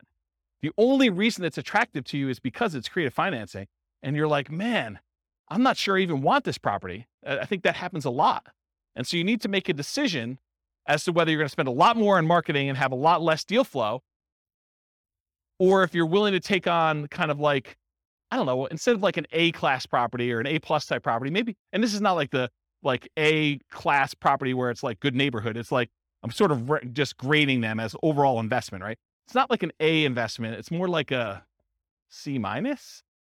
Yeah, I mean, so a lot of times it's that. Occasionally you'll come across something amazing. Like I bought my own personal residence that I lived in for many, many years subject to. And that was an awesome property. I lived there for, 13 years, more than that maybe. So a long time, but it was exceptional. It wasn't like that was what was coming down the pipeline every day. Okay. So buying traditionally, when you go and you're like, hey, look, I'm going to Nomad. One of the great things about Nomad is this low down payment, but you have the selection of the entire MLS. You get like wide choice. And in a market where you're not competing against 30 other offers, you have a good chance of buying a property, right? The one you want. So buying traditionally allows you to look at the best properties from the largest selection. Another way to think about this limited selection thing, I'm going to pause on this for a second and harp on it because it's important, because you may be getting creative deals where the price to rent ratio is not ideal, right? It's not one that you would otherwise buy as a rental because maybe the price is a little bit high for the amount of rent you could get. And you're thinking to yourself, man, this is not really a great rental. It's not something I would normally buy. Whereas in the MLS, you could choose that, right? You could decide, hey, look, I really want to optimize for income, or I want to optimize for appreciation, or I want to optimize for short-term rentals, or whatever you're trying to do. And you can make that decision. And because you have a wide selection, you have a much greater chance of finding that. Okay. It's more labor intensive to buy this way. It's not like you just go to the MLS, you hire a real estate agent or you're a real estate agent yourself, and you look through the MLS, you find a property, you go look at a handful, you go buy it. It's not how this works. You do a lot of effort. You go put out marketing, you go meet with sellers, you negotiate with sellers. A lot of them say no. A certain percentage of them say yes. A certain percentage of them fall out even when you're under contract. And then eventually you find one that you can buy. A lot of effort to do it. And a lot more money, because a lot of times you're spending money on marketing in order to find the deals. But if you think about it, I would need to go and put, 1% of a loan amount plus some appraisal costs and all these other things in order to be able to get a traditional loan. So maybe you're in it for $5,000 in some cases. In order to do that, could you then, instead of putting $5,000 in order to get the loan, could you put $5,000 in marketing in order to find a deal? I think that's pretty reasonable. More labor intensive. I talked about that. Lower ROI for time invested. So you put time in, so your return on the time you invest is much lower. This spreadsheet you see here, I did a whole class on this. I'll probably do another one. It's coming up. But this is me modeling how much money, how much time you need to put in, and every step of the process in order to buy off-market deals, and then where you make money on each one of the off-market deal, like the phases that you do that. And then at the end, it sums up all of the time you put into finding the off-market deals for all of the steps, all of the money you put in for all the steps, all of the money you made for all of the steps. And then it calculates out what your kind of like dollar per hour was and your return on any money you had invested. And it shows you all those metrics. And you could do things like, if you're doing, a certain percentage of these I'm going to list, certain ones I'm going to do lease options on, certain ones I'm going to flip. You can model all these different variations doing that. It is possible to structure them in ways that make them questionable. Don't do that. So don't go ahead and structure your deals such that the seller is going to end up with negative equity over a period of time, where maybe they have a interest-only loan and you're amortizing your loan to them. That would be bad. That would be another example where you'd be banned. Okay? You are not your sellers. So you're thinking to yourself, oh, James, why would somebody deed me their property and keep the loan in place? Or why would someone offer me a lease option? Or why would someone sell a property at a discount? Why don't they just do the fix up themselves and sell and get retail? Remember, you're not the seller. Okay? I wear Crocs with socks. Poor choice. You guys probably wouldn't do it, but I do, and I'm okay with it. Right? So just because the seller would do something and you wouldn't do something doesn't mean it's bad. Okay? Whether or not you would do something is not a reflection on what others would do. Just realize that. All right, why would sellers do creative financing? To solve a problem they have. If they have some type of issue where they need money and they need to get out of the house, they're ready to do a deal. They can't afford the house anymore. They've lost their job. They used to be a 2-income household. They got divorced. They can no longer afford the payments anymore. Maybe they just went out. They stopped making 2 mortgage payments. Maybe they met someone. Now they're in love. They want to move into one house. They have this other house. They can't afford 2 mortgage payments. So they just want to get out of the other one. And they're so in love, it doesn't matter. They're just like, look, just take over my mortgage payments. Negative emotions associated with the house. Look, they lived in the house. They got a divorce. And every time they turn around, they see their ex-spouse and they can't deal with it anymore because it emotionally triggers them. So that would be another reason why they wouldn't do it. Or they lived in the house with their spouse and their spouse passed away, or they lived in the house with their mother and their mother passed away, or they grew up in the house and their parents lived there and both their parents passed away. There's all these emotional reasons why they may not want the house anymore. They need to access equity quickly and easily. Maybe they want to go invest in Twitter before Musk buys it or whatever they're doing, and they need all that money in order to do it. They're like, I don't care because I'm gonna triple my money in Twitter or Bitcoin or Dogecoin or whatever it is, and they want to take all their money and do that. It could be a reason for them to want to get out. They don't want to manage it or maintain it anymore. Too much work, too much effort. Maybe they own it free and clear and they're doing their financial planning and they're like, look, I need income in order to support me in retirement. This equity sitting here doesn't do me anything. I can either rent the property, which I don't want to do, or if you're willing to, I'll accept monthly payments on this property and that would look like an income stream for me. And I'm okay with that. That would work. What would friends, families, or neighbors think? Their ego is too significantly tied up in what other people think that they don't want to list their property and have nosy neighbors coming over and looking at their property. They would rather sell it to you and be done with it, and then you could deal with all that. To get their price, even if it means being flexible on terms. So there are some people that are like, I need $500,000. I told my brother-in-law that I was going to sell this thing for $500,000. I know it's only worth $450,000, but I got to get $500,000 because that's what I told him. You could structure a deal where you could overpay for a property. You have to get better terms, maybe a lower interest rate in order to acquire the property that way, or a big balloon at the end. Okay? Why wouldn't sellers do creative financing? It's not a good solution for them. A lot of sellers are going to say, nope, this doesn't work for me. Okay? It's not a good solution for them. That's fine. Fear, the tenant trashing the place, not paying, calling with repairs in the middle of the night. What would friends, family, neighbors think? Unrealistic expectations. Tomorrow I'm going to get a cash offer for full price. I'm just waiting for it. My home is nicer than all the other ones on the block. I'm going to get top dollar. The other house down the street, it doesn't have views like mine do. Because in the winter, when the trees are in full bloom, I can sort of see through the tree that big rocky mountain figure thing, and that's amazing. That's my amazing view for like 3 months of the year, and that's my house is worth $25,000 more. Maybe. My agent is just not marketing it well enough, so I'll find another agent.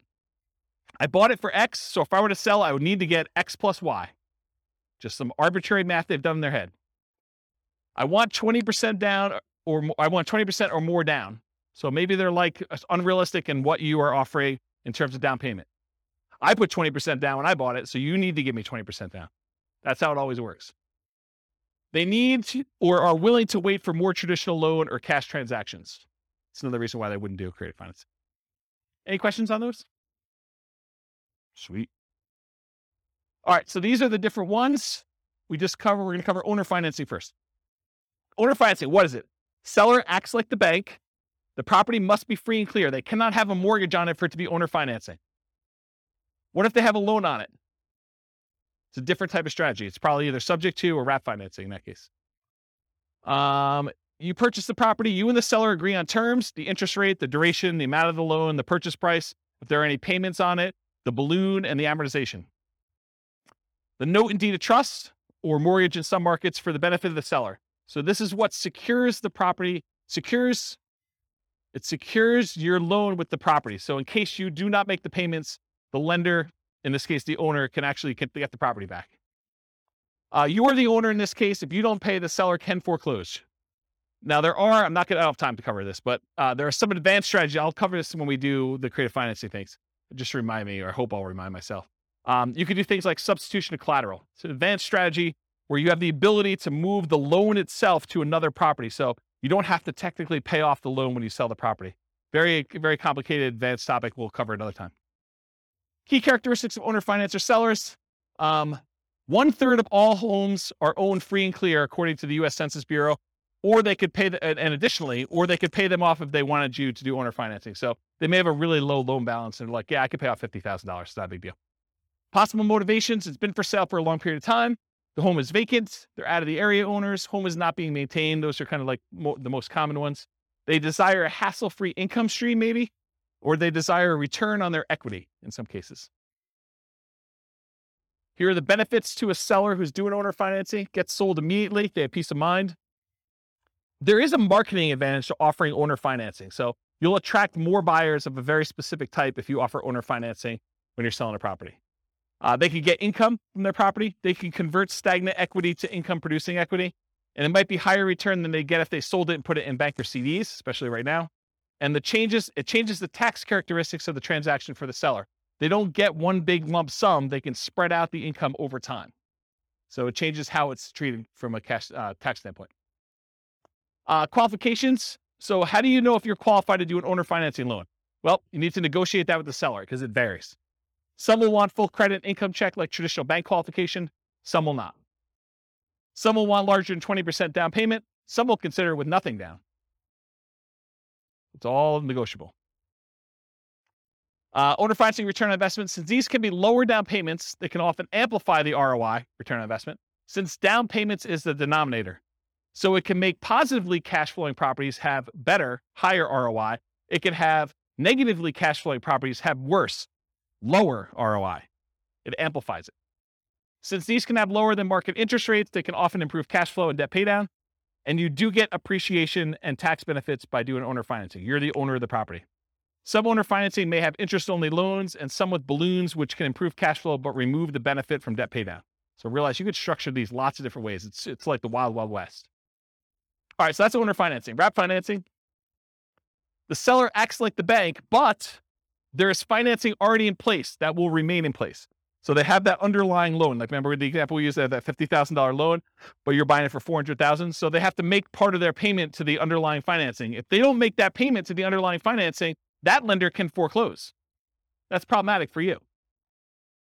The seller's new loan will wrap around the existing financing on the property. You purchase the property. You and the seller agree on terms, same as before.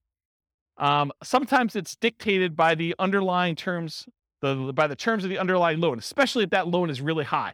So, for example, if you're buying a $400,000 property and the underlying loan is $390,000, that's very different because now your terms need to very closely match that other one. Otherwise, the seller could go underwater and have negative equity. Okay. There's a note in deed of trust for the benefit of the seller. If you're going to do creative financing, at least in Colorado, I can't say this is true for other states, but I think it's the Division of Securities, Colorado Division of Securities, they would prefer that you actually do wrap financing and not subject to. And the reason why is if you don't make your payments, they want the seller to be able to come back and foreclose and get the property back.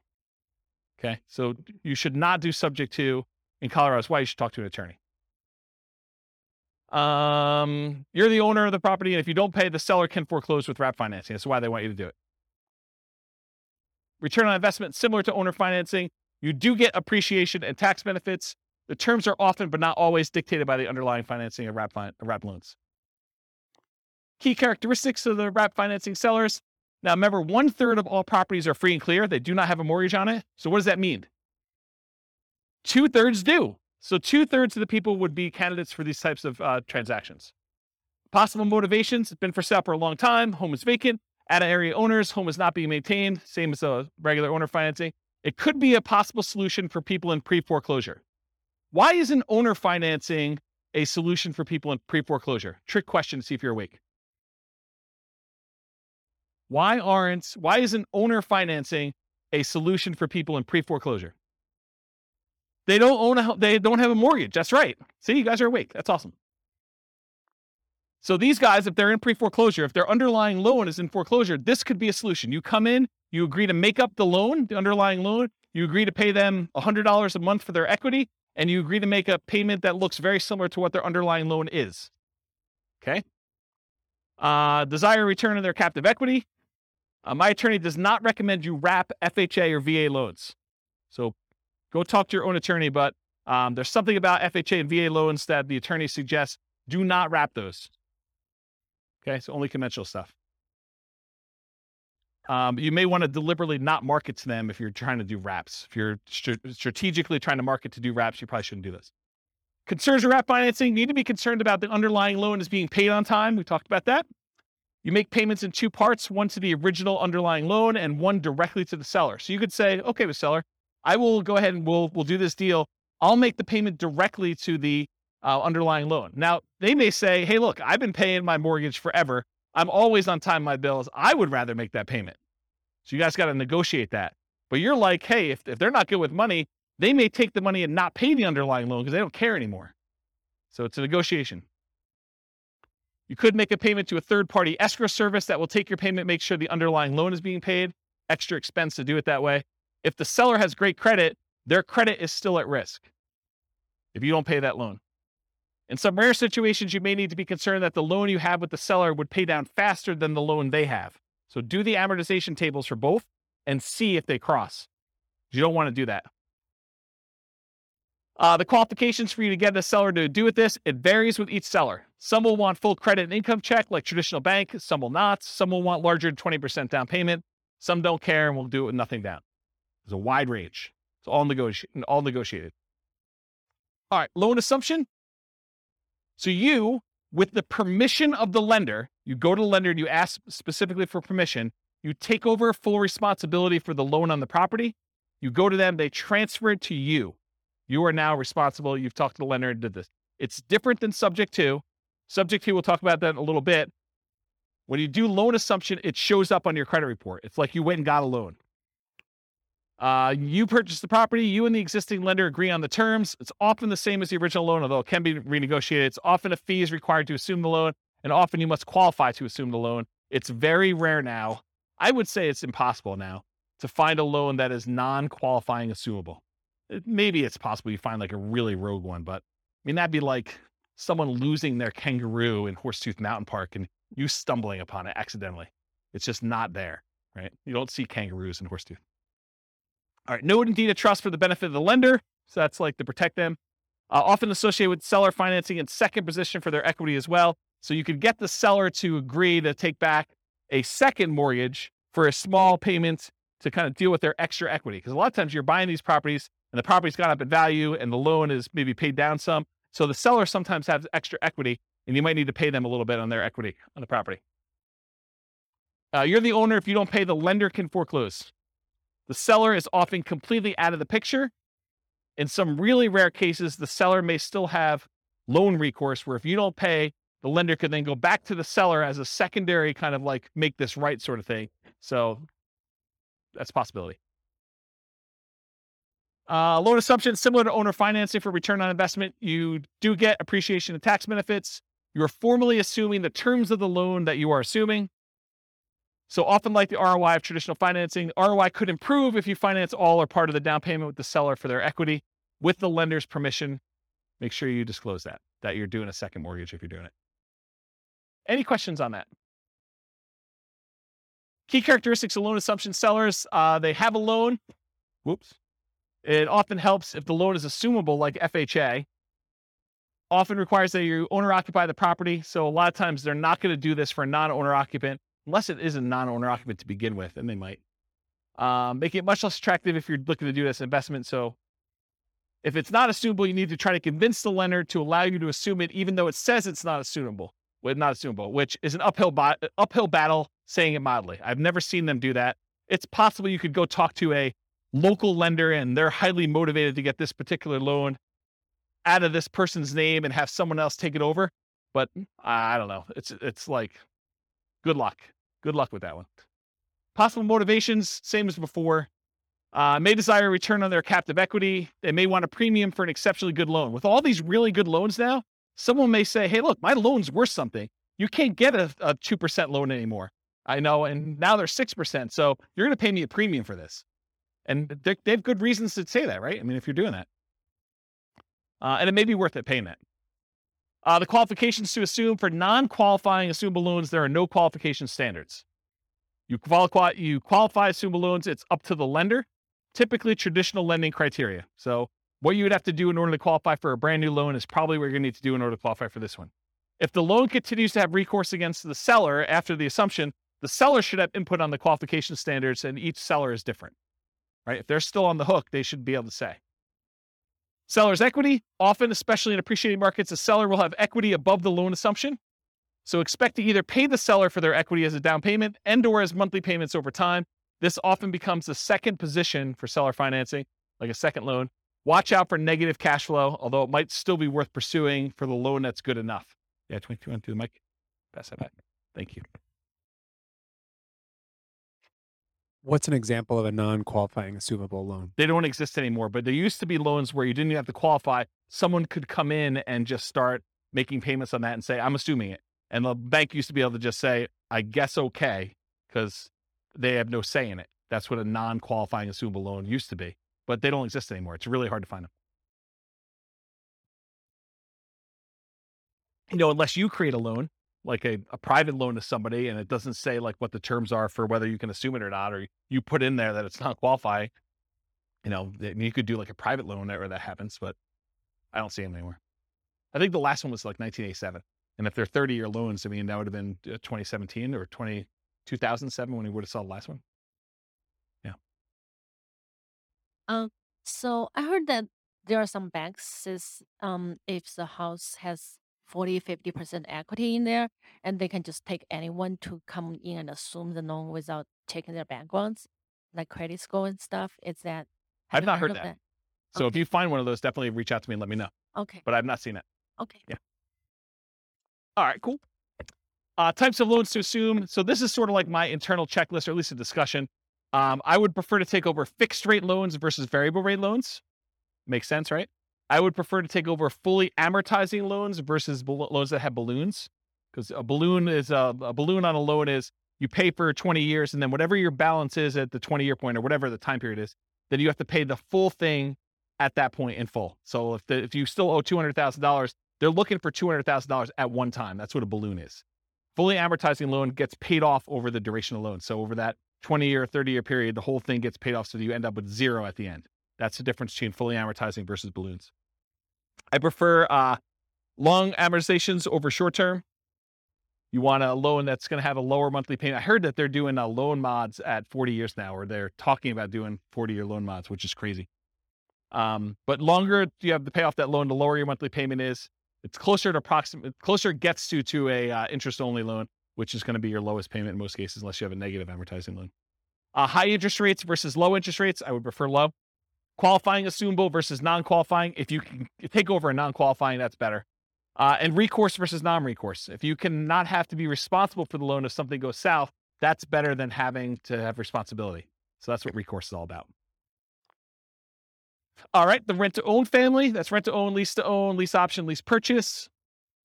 So what is it? You agree to rent the property from the seller, and you have the right to buy the property at some point in the future. That's what that's all about. So you and the seller agree on terms, the rent, the duration, who handles maintenance, how that's all done. Often the purchase price and the terms of the purchase are also covered as well. And then often an upfront fee is expected to do a rent-to-own or lease option or lease purchase. Microphone. I'm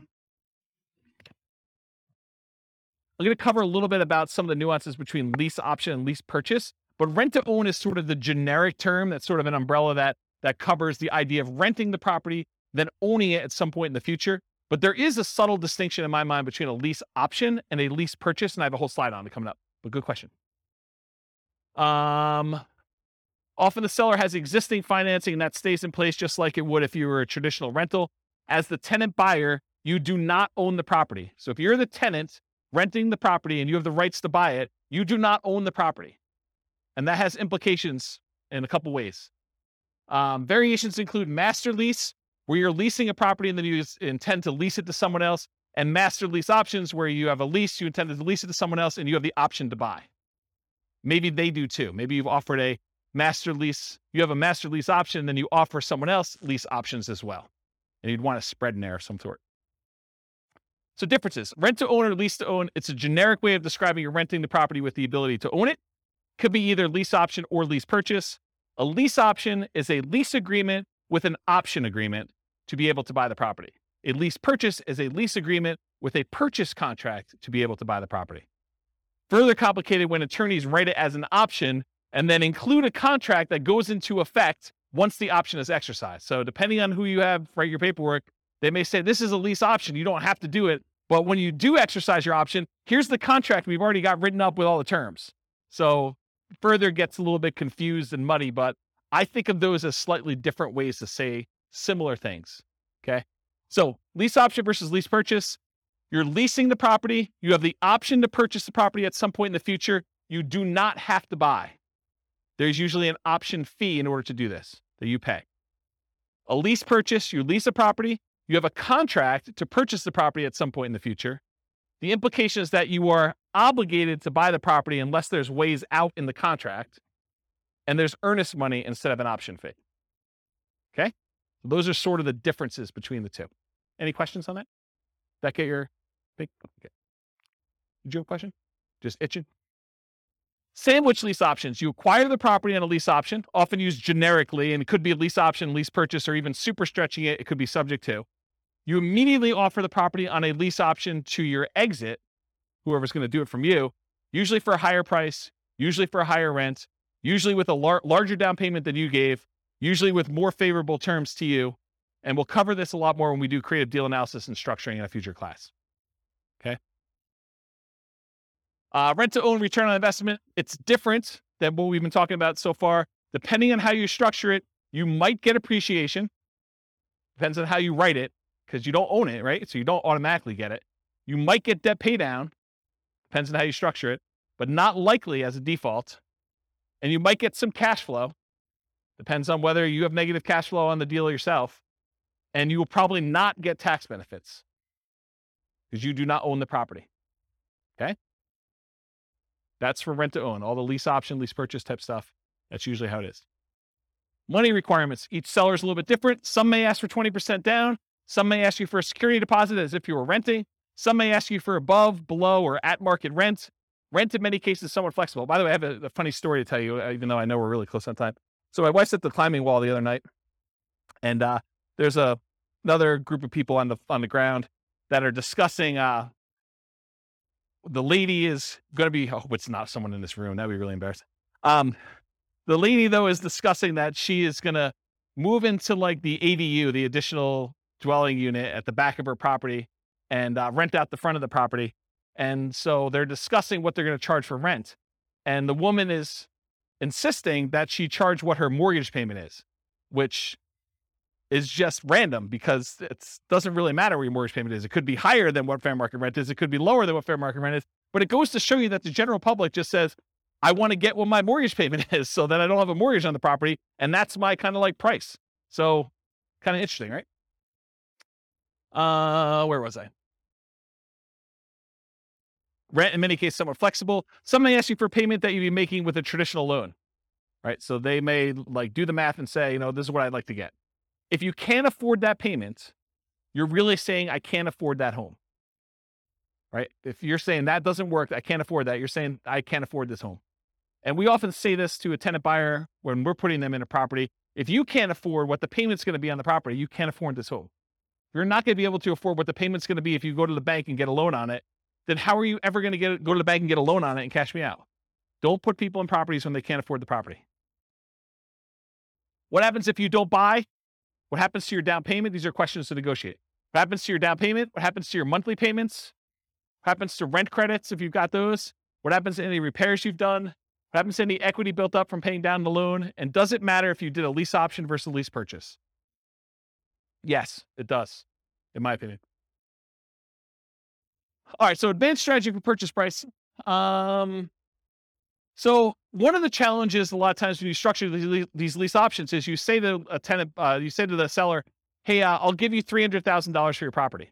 But when you pay down the loan, you don't get the benefit of that loan pay down because when they go and you close out the transaction, they're getting the difference. So one way to solve that is you say, okay, Mr. Seller, we agree that, I'm going to buy it from you for about $300,000 and that you're going to walk away with 10 grand. So let's go ahead and write this up such that when I buy it from you, you get 10 grand. So it's $10,000 over the then current loan balance. Make sense? So as the loan gets paid down, you're getting the benefit because you're the one making that payment. So typically a purchase price, for example, $300,000, the advanced strategy is to have a fixed profit for the seller. Example, $10,000 above current loan balance at time of closing. How much different is this? Well, debt pay down is significant. Amount each month increases as loan ages. The amount each month is higher, the lower the interest rate is. So depending on the year, what year it is in the loan, it could be $4,500 per year with a 4.5% loan on a $300,000 home. If you hold it for 3 years during your lease option, that's $13,500. That's pretty significant. All right. I got 2 more to cover, plus a little more. So contract for deed, what is this? The seller acts like the bank for a car loan, sort of like thing, right? Like that's the way to think about it. You do not get title for the property until you fulfill the terms of your agreement. Often there's financing already in place that will remain in place. You and the seller agree on terms. The seller remains the owner until you've completed the terms of your agreement. And if you don't pay the seller can evict you. It might be used when you're offering to owner finance a property for a buyer. So you might offer this to someone else. Contract for deed, return on investment, it's different. Depending on how you structure it, you might get appreciation, you might get debt pay down, you might get some cash flow. You probably will not get tax benefits if you're the person acquiring the property using this strategy. Subject 2. Remember, in Subject 2, the seller deeds you the property without explicit permission from the lender. Many believe, as I do, that the best practice is to disclose to the seller that there was a transfer of title. You should put them on notice. The loan remains in the name of the seller. The loan will not appear on your credit report because it's not in your name. It's different than loan assumption. It may be an additional note to the seller for some or all of their equity. Your return on investment, similar to owner financing, wraps, and loan assumption. Since these can be lower down payments, also amplifies that ROI as we've discussed before. All right, cover a couple last ones. Traditional buy and hold. So this is like, we've covered like all the creative financing ones. Now I'm going to cover some of those other ones kind of quickly. And I think most of them are one slide, so it should go pretty quickly. Traditional buy and hold, you got traditional financing, and a lot of times you're renting the property. You possibly sell at some point in the future, or you keep it forever. It's often limited to 10 30-year fixed rate finance properties for non-commercial. So you're limited in how many you can do with this. So in order for you to scale, it's much harder for you to do this. You could do it with partners. You can rent to long-term tenants or short-term tenants like a vacation rental or something like that. So those are the things you could do, whichever way you want to do it. Nomad, we talked about this. It's like traditional buy and hold, except you owner occupy the property. For it to be Nomad, you got to move in. You get owner occupant financing. Lower down payment, better interest rate that you can get for non-owner occupant. You got to move into the property at least for the first year. That's what your lender requirements say when you sign to get your loan. This is where I'm getting this number from. So when you sit down and you sign for your owner occupant loan, you sign something that says, I agree to live in my property for a year. Okay. You get much better owner occupant financing. You can get more than 10 traditional loans since you're always buying a primary residence. So it can go beyond 10 if you need to. House hacking, you rent out part of the property, duplex, triplex, or fourplex, or bedrooms, or the garage, or you rent an RV spot or something like that. That's what the house hacking is all about. Fix and flips, you find a property you can add value to, often use cash, hard or private money, partners for funding. You can do live-in flips with owner-occupant financing, so you can go buy a property. And there's even special loan programs, like there's a conventional, do you remember what it's called, conventional Home Ready, or so it's like a rehab loan that's conventional. Is it Home Ready? Is that what, there's some brand name for it. Just go ask your lender what the fix-up loan is for conventional. Or the FHA version is 203K. There's the FHA 203K loan where you put 3.5% down, and you buy the property, plus they will loan you the money to do the fix-up on the property. You can't do it yourself. You have to hire contractors, but they'll loan you like 96.5% of that too. So you put 3.5% down of that. So it's a pretty interesting program if you're going to do it. So that's live-in flips with owner-occupant financing. You could do a 2-year slow flips for those trying not to pay capital gains, although the math with reasonable assumptions suggests waiting 2 years is letting the tax tail wag the dog or something like that. The idea being that if you're going to do that strategy and you're getting a big enough discount, you don't need to wait the 2 years. Just pay the taxes and do it. You'll make more money, a lot more money. Okay. The one with an extra R. It's similar to fix and flips. You got to find those properties that you could add value to. The acronym is buy, rehab, rent, refi, and the last R is repeat. You must get significant discounts or find an alternative way to add value. The cost of financing can significantly eat into your equity as you do this, because a lot of times you're using some type of hard money loan up front to do it. And then usually the refinance loan is not cheap. It's not usually a really low cost loan program to get to the cash out refinance. Or sometimes I guess it's not a cash out refinance. Could just be like a rate and term, depending on how you finance it. Rates on financing often get worse than rates for purchase. So your long-term loan interest rate is often a penalty than if you just bought it for cash or bought it with a traditional loan to start with. So realize you're trading some of these things. And a lot of times you leave some money in the deal. Wholesaling, you find a deal, you control a deal, you sell your rights to the deal. Often selling your rights in a contract. How does this compare to real estate brokerage? I think I covered that already, didn't I? Okay, let's skip it. Wholesaling, selling wholesale properties, but closer to retail prices to retail, a lot of times owner-occupant buyers. So it's like wholesaling, except mom and dad are going to move in. Not your mom and dad, but some mom and dad with a family is going to move in. Right? They're going to do that instead of it to an investor. That option auction, we talked about that too. You find a property, you get an option on it. You market the property like crazy for a bid sale over a single weekend. You sell the property to the highest bidder using a round robin strategy. And then you make the difference between what you sell it for using your round robin thing and what you have it under contract for with your option. Short sales and foreclosures. We talked about what are short sales. We talked about foreclosures. Anyone not know after this point? Because I think I covered it twice, right? Okay, good. So we do those. Usually foreclosures are the auctions, either the county or the MLS after they've gone back to the bank. And short sales are usually from the MLS or for sale by owners. Real estate investment trust. They're basically that fund where people get together and they're buying big buildings and you can become a cash investor in those. You buy them from your stockbroker. It's usually an all cash investment. You're not usually able to finance those that I'm aware of. And they're usually passive. Tax liens and deeds, it's county dependent. They vary, like what the interest rate you pay. Some you bid down the interest rate. Some you're getting a fixed interest rate. Some you have to wait. You have to wait a certain amount of time before you can foreclose. Some you can do stuff earlier. I mean, there's all sorts of variations. Every county is a little bit different. You pay back property taxes, take ownership in rare cases. A little side note, a little fact. This was the first real estate investing book I ever wrote. It was on tax liens and tax deeds. Kind of thing. I was buying some of those. I was like, hey, I bet you people would like to know how I'm doing these. And in some really rare cases, they don't actually pay off their lien and you could take ownership of the property just for the amount you paid in taxes, plus some foreclosure filing fee type stuff. So it's sort of like the grand slam random home run that you occasionally get, really rare, but it's a way to boost your return and sometimes get a property. Not like that, no. Partnership syndication, you find deals in all the ways that we've discussed. You partner with others to assist with roles you're unable or unwilling to fulfill. Remember, there's the syndicator or the deal maker or the manager of the deal. There's the loan partner and then the money partner. You can have someone do one or more of those roles that you're not willing to do if you're kind of putting together partnerships or syndication. Or you could be one of the other roles if you want to get involved. You could be the money partner or the loan partner to do that. Okay, I got 2 slides left. I'm going to be good. Okay, so non-creative financing type stuff. So this is like the non-creative ones that we covered. Like we're not talking about owner financing, those types of things. So traditional buy and hold, including short-term rentals, that's where you typically do these more like traditional financing type things, going to the bank and getting a loan. Nomad, you typically go to the bank, get a loan. House hacking, typically go to the bank, get a loan.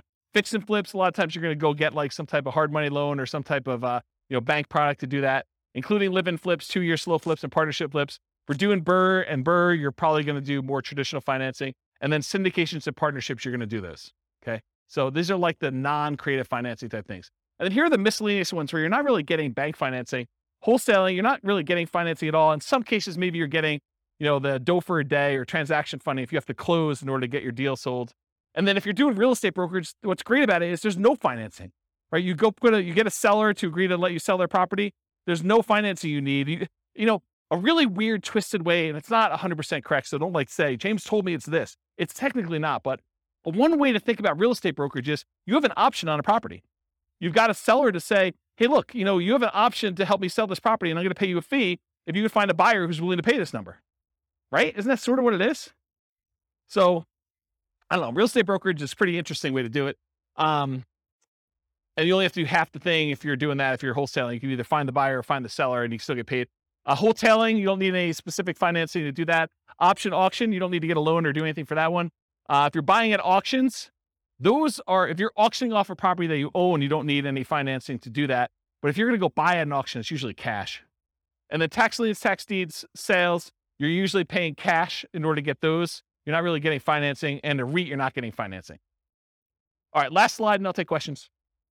As if I haven't been taking questions all night.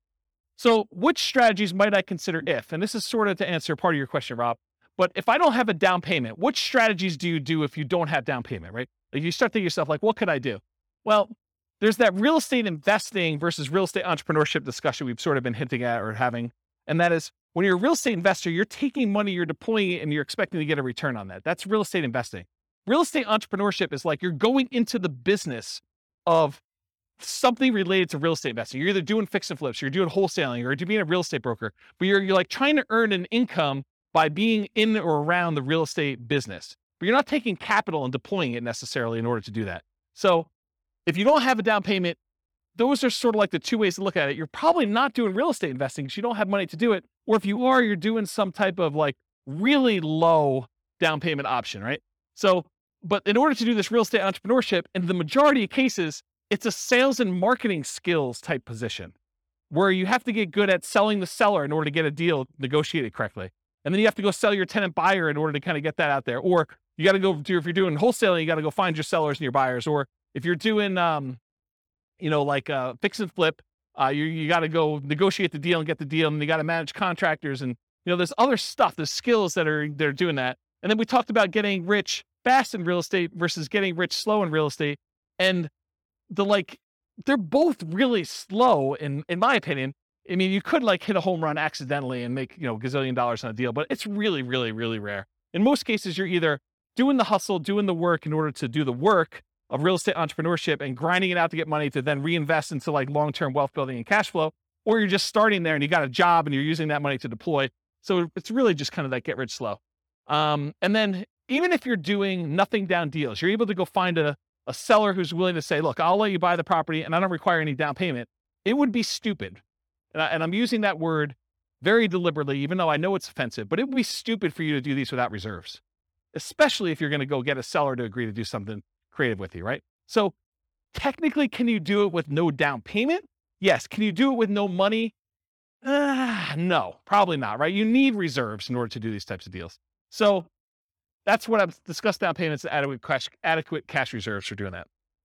But what strategies might you do if you have a temporary inability to qualify for a loan? Like you had a bankruptcy or a short sale or foreclosure, or the inability to document your income because you got a new job or new business or whatever it is. And you're like, look, I don't want to wait another 2 years. I'm doing amazing. And, it hasn't rolled off my credit far enough yet. Maybe you go do something creative when you know you can afford it. You got plenty of down payment, you got plenty of money. And this is just a solution for you to go acquire properties and do that. So I don't know, like those creative transactions are probably good ones to do for those where you can't get traditional stuff. Or maybe you bring in a partner of some sort. What if you need positive cash flow? What strategies to do for that? So like cash flow, you could say cash flow is like buying a property for a long-term buy and hold, and you're getting a little bit each month. But couldn't you, let me give you an example about this, and you tell me if this is cash flow to you.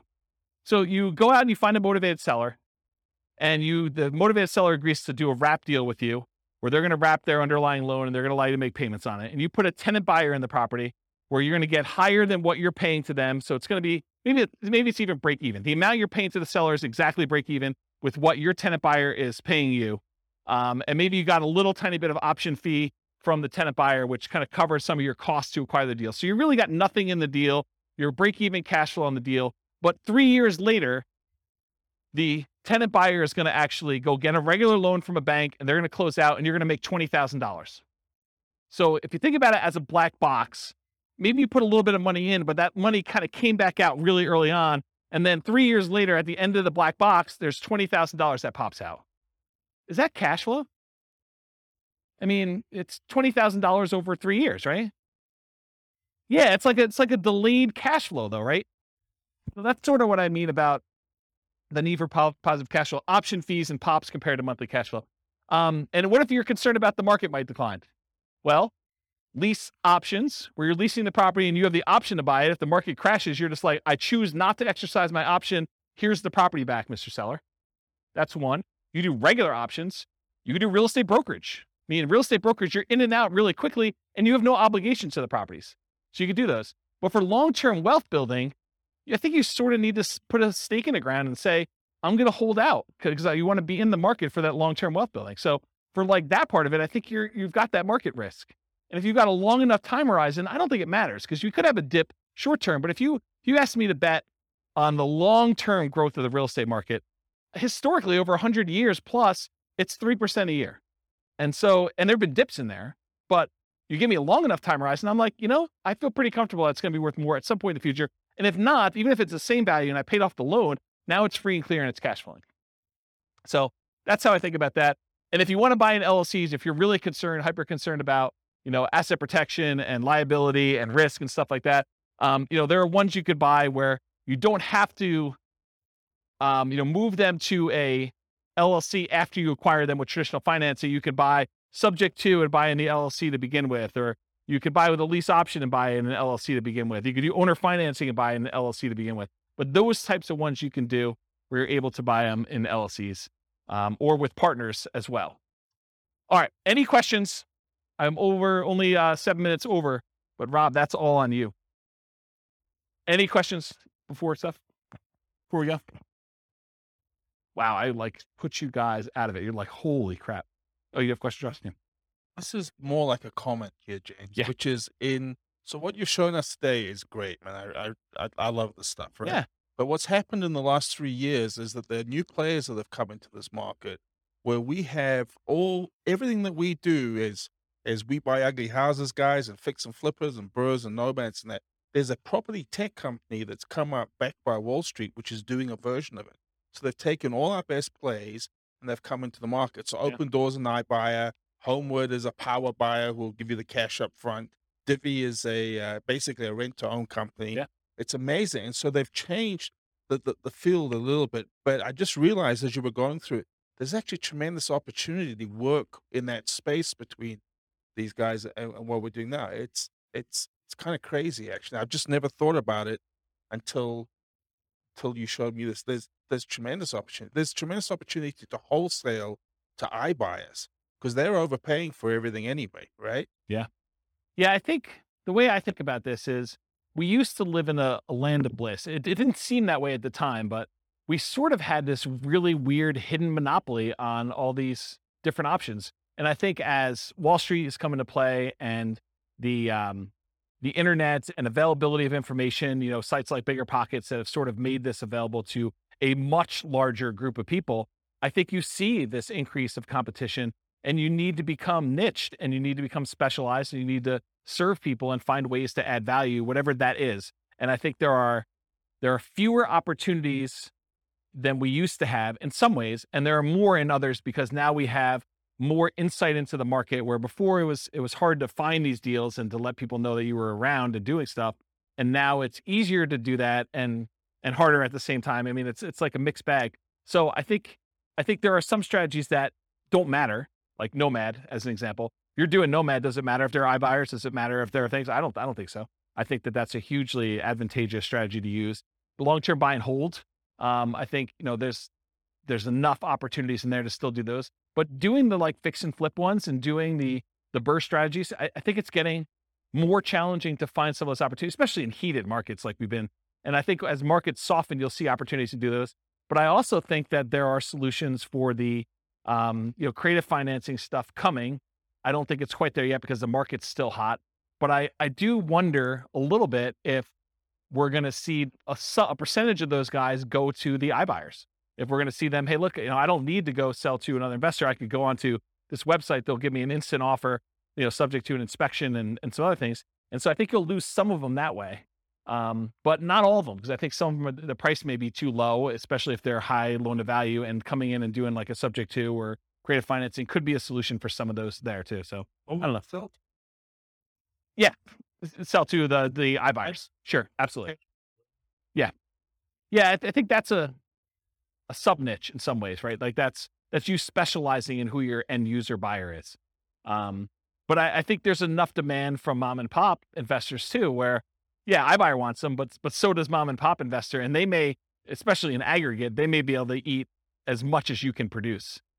So especially if you're not doing anything at scale, right? If you're not going into 300 markets and trying to go crazy, iBuyer makes a lot of sense if you're trying to scale that way. If you're doing, a couple deals a month or one or two deals a quarter, then, a mom and pop investor is plenty good for acquiring all those, I think, in a lot of cases. All right. Any final questions? Was that helpful? Was that like a good sort of like overwhelm you class where you're like, holy crap, James, what was that all about? Is that good? All right. Well, I got nothing else for you. Thanks for coming, everybody. I will see you all next week.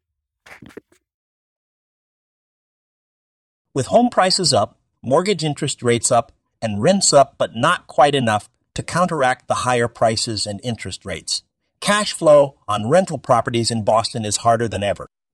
Book a call with the Real Estate Financial Planner to apply our proprietary 88 strategies to improve cash flow on your rentals. See the show notes for a link to schedule your call and improve your cash flow today. If you're a real estate agent, lender, or professional in Boston that wants to help our real estate investor listeners, consider reaching out to learn about collaboration opportunities with this podcast. We'd love to add more value to our listeners by having you assist our investors buy, sell, and finance their real estate investments. See the show notes to schedule a call to discuss collaboration opportunities.